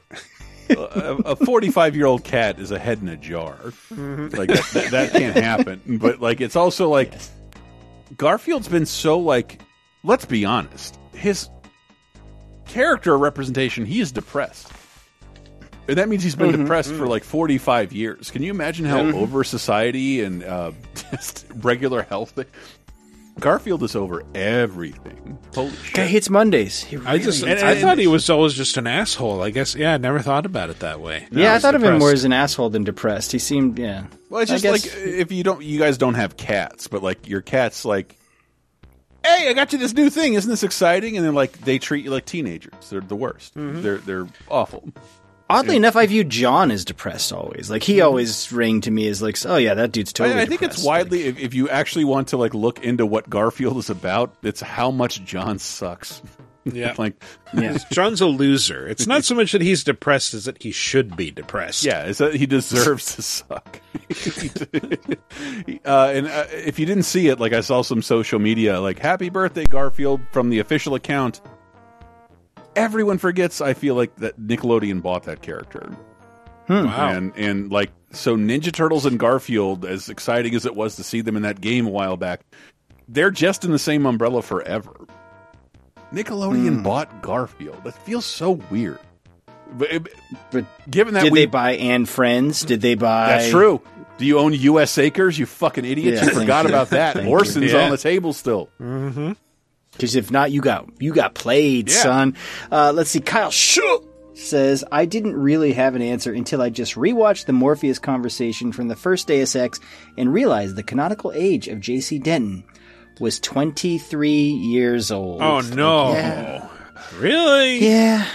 Video games kind of do that a lot. Or watch anything Japanese and they'll make you feel ancient if you're past 25. It's something I didn't feel like I'd be depressed about. And then I'll watch something from my youth and it's usually a woman like, what am I even doing? I want to have a family someday and I'm 22. Like, tick, tick, tick. I'm like, oh, this sucks. I'm so old, and I'm never going to get any of that. Oh my Final God. Fantasy, here's a grizzled old man, and he's 32 years old. He's 32. Yeah. I want to read Shy Guy Fieri's. I actually recently had a moment of feeling old when I saw The Flash. When shows up, it took me a second, but then I remembered, oh yeah, that's right. Plays all the way back in. I can't believe I was years old when came out. Now, to be fair, and even appear as well, and was playing back in the. But still, the fact that came out years ago makes us feel old as fuck. Of course, the biggest surprise was the movie actually bringing in the motherfucking version of. That's one for the true film buffs. I think as the only guy who's still seen this movie on the podcast, I understood every reference. Every I can sort of follow it. Chris Baker says, if you grew up on the image of Anakin Skywalker's Force Ghost in the form of Sebastian Shaw, a dude in his 70s when he filmed that, then you have in the back of your head that Darth Vader was a pretty old dude when he died. Not really. Oh, no. As I realized a couple years ago, he was 45. Oh, no. I have outlived Darth Vader, and I can't think of anything pop culture related that can make me feel older. Here's hoping I outlive Emperor Palpatine, who I just learned took a great fall at a sprightly 88. There you go. By the way, I love that Baker pointed out he read the script. In the script, it reads, Palpatine falls down the shaft and explodes. He exploded Somehow at age Palpatine 88. exploded. Palpatine exploded at age 88. Senator. Shaft! Hey man, I'm just talking about the shaft. I can dig it. I just like the article, Emperor Palpatine, Senator, friend, dies at 88.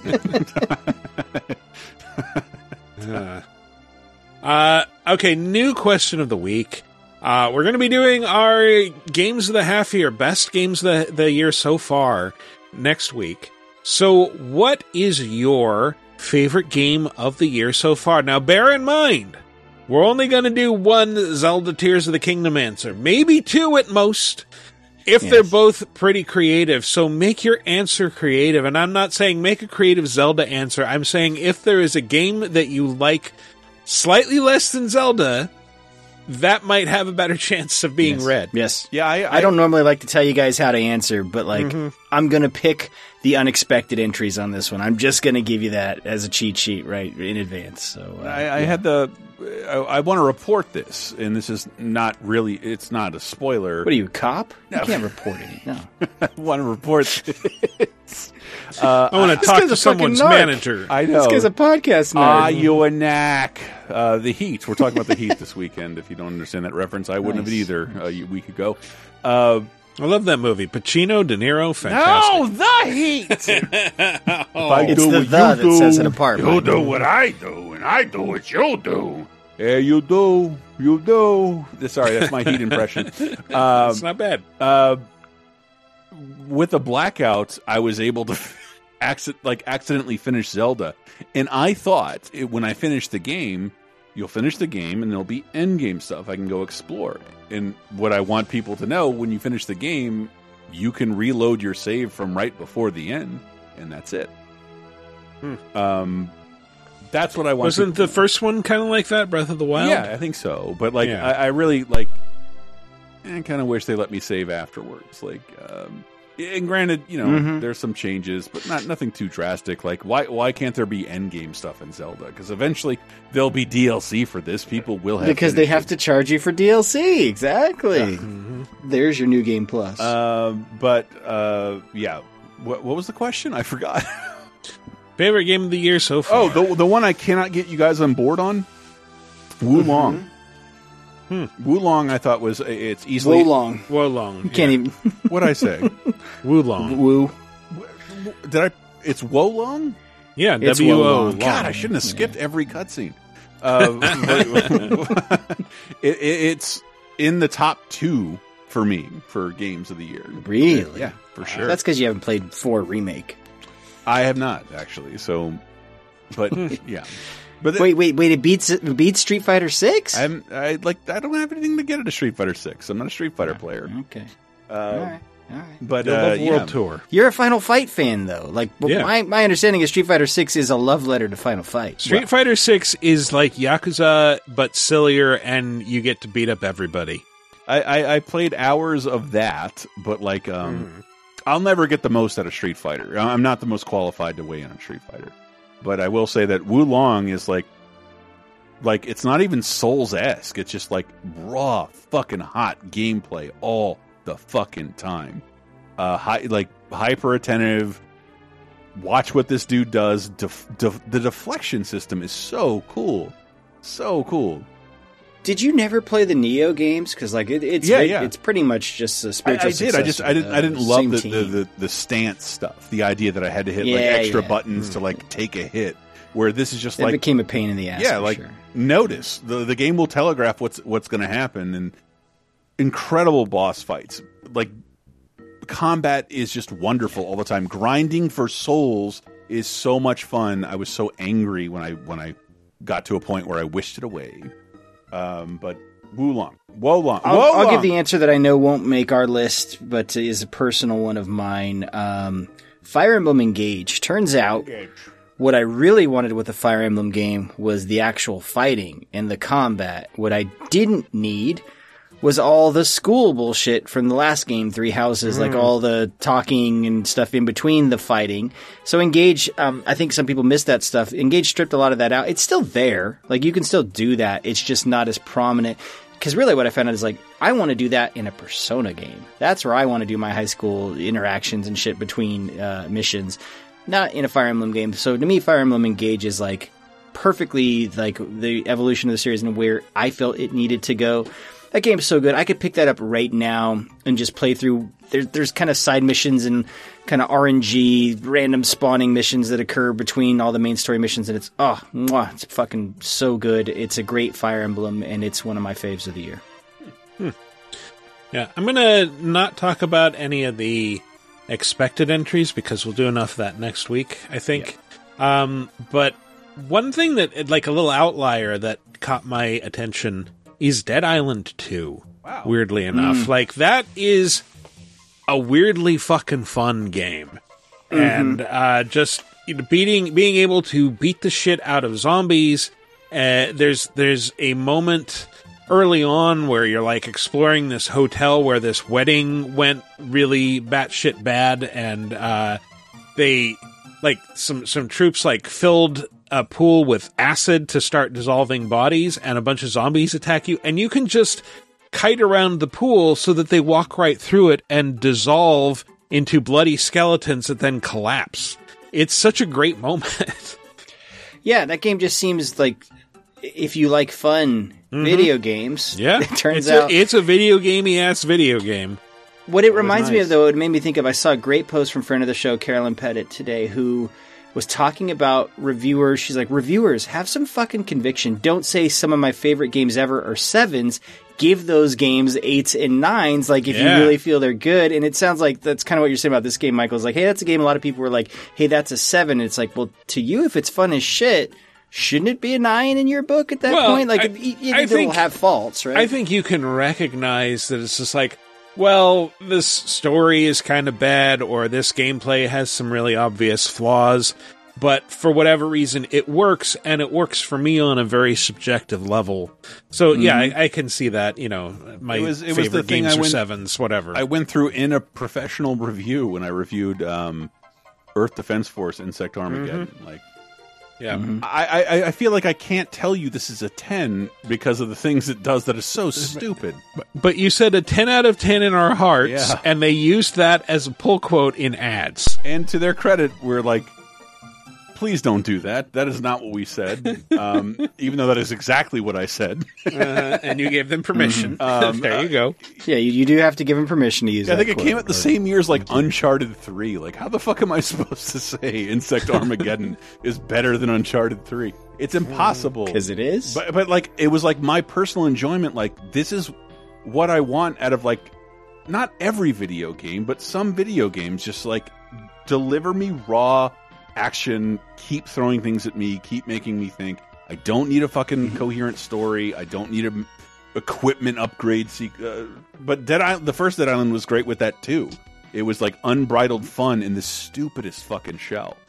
And I only keep talking about it. I was in a Walmart today, and to let you know how my brain works, maybe going back to that Stadia conversation, I see the PS4 and PS5 version of Dead Island 2. The PS5 version was priced $10 less. And I'm like, I gotta get it! Yeah. What a deal! Yeah. What a deal! Like, but like, I didn't, but like, not what a deal. Like, that's how my brain works. If like, I feel like I'm getting over, I'm getting a deal of some kind, I should take advantage of it. Because obviously, Dead Island will be $30 for the next 4 years. So, look forward to it. Not on Game Pass yet, but oh boy, I can't wait. All right, so what is your favorite game of the year so far? We're 6 months into 2023. You're bound to have something. Like, and remember, we're only accepting 1 or 2 Zelda answers, so be creative. Don't be afraid to speak out about it. I don't like the Zelda runner-up. game, and I don't like your comments. You love the Zelda game. You want to marry the Zelda game. Nope. Don't look forward to the conversation next week where I bury this fucking... You're like Mr. and Mrs. Zelda Game Antista. I feel like any game released in the last, like, 3 weeks is like, why didn't you just throw your game into a volcano? Like, what a waste of time. What a waste of time. Anyway, let us know your favorite game. Go to VidjagameApocalypse.com, answer to the comments for episode 529.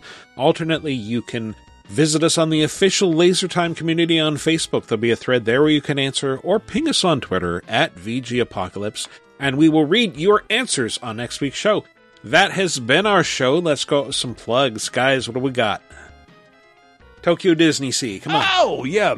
Matt's talking about Tokyo Disney Sea over on Bonus Time. Got another Twilight Zone episode, 80s in Depth. It's important to mention because that is all Spielberg's amazing stories period, and Family Dog has to be brought up on 30-2010. If you know Family Dog, Brad Bird, one of the best, I think, directors, in my opinion, according to the quality. Ghost Protocol to Incredibles to Ratatouille, fucking amazing director. Iron Giant, just best directing track record. His first thing was Family Dog, a thing produced by Steven Spielberg and Paul Dini, the guy who made Batman the Animated Series so wonderful. The guy who invented Harley Quinn? Yeah. That Paul Dini? Yeah, like they all worked on one show, and it wasn't good. But the initial thing was, and yeah, I think JR has the great remark that, like, it's the biggest legacy of Family Dog is being a one-off Simpsons Treehouse of Horror. It's on a gravestone, along with other one-season animated series that the Simpsons kind of spawned with Capital Critters, and that's how most people fucking know this thing. It's never been on DVD. Most of it's on YouTube. Spielberg, Burton, Dini, Brad Bird. Never on DVD. Can't officially watch it anywhere. Wow. Amazing. One of many things about 30-2010. Patreon.com/lasertime, by the way, is how to access the Twilight Zone episode. We're doing one on Blues Brothers and something else that is tomorrow. I should probably pay more attention. And bonus times with Matt. Yeah, I feel like I've been feeling like doing more bonus times lately. I've had a problem sharing my life with people for a little while, and feeling less like that. So, you know, if you care, so we're gonna start doing some more stuff. So yeah, money, give it to us. That thing. There's got to be a better way to plug than that. A compelling pitch. I got more stories to tell. I'll come back and do another bonus time soon. We should do another one of those. And I've seen surprisingly most of the summer movies I've wanted to outside The Flash. I really hate Matt having bragging rights to being the only one who's seen The Flash. But I've also seen Asteroid City. The Flash is better than Asteroid City. I don't believe you. I feel like my mom is going to be so disappointed. So I should see The Flash instead? And Spider-Man is better than The Flash and Guardians 3. But anyway, we'll probably talk about that on a bonus time show too. I think, aren't we trying to do some summer movie roundup or some shit? Or? Yeah, well, I talked to TL about doing. I need to reach out to him again. That's all I have to plug is bonus times. If you want to hear some of my more of my bullshit, I have an interesting life outside of this podcast. JR and I want to do something about the AI stuff, and not that we're the most knowledgeable, but like I got shit to say that I don't see anybody being said, and so does JR. And I've used a lot of this AI stuff. Part of what you're hearing right now is a fake robot. I think you guys can. You're responsible for this fucking Nick Fury, the AI intro. No, that that Sir Mix-a-Lot joke from earlier was a Chat GPT thing, and I deserve no responsibility at all for the Chief Bootnaka. Fuck you guys, that was great.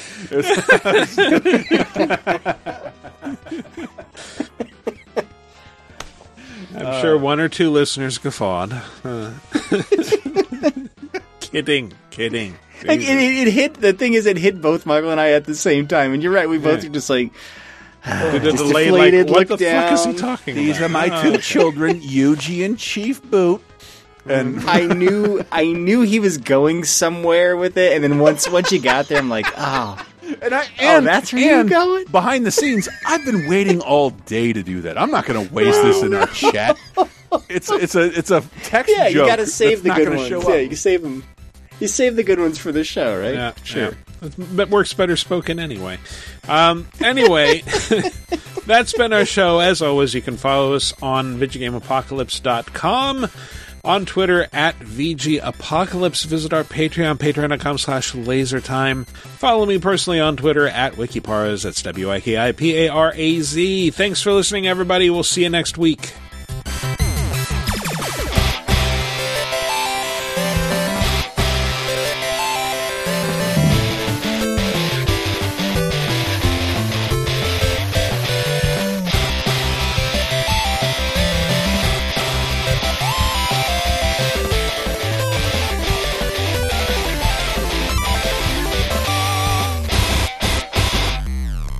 The my body type Superman. Mm-hmm. And why is Superman paunchy? Called barrel chested, and Douglas Fairbanks was a god.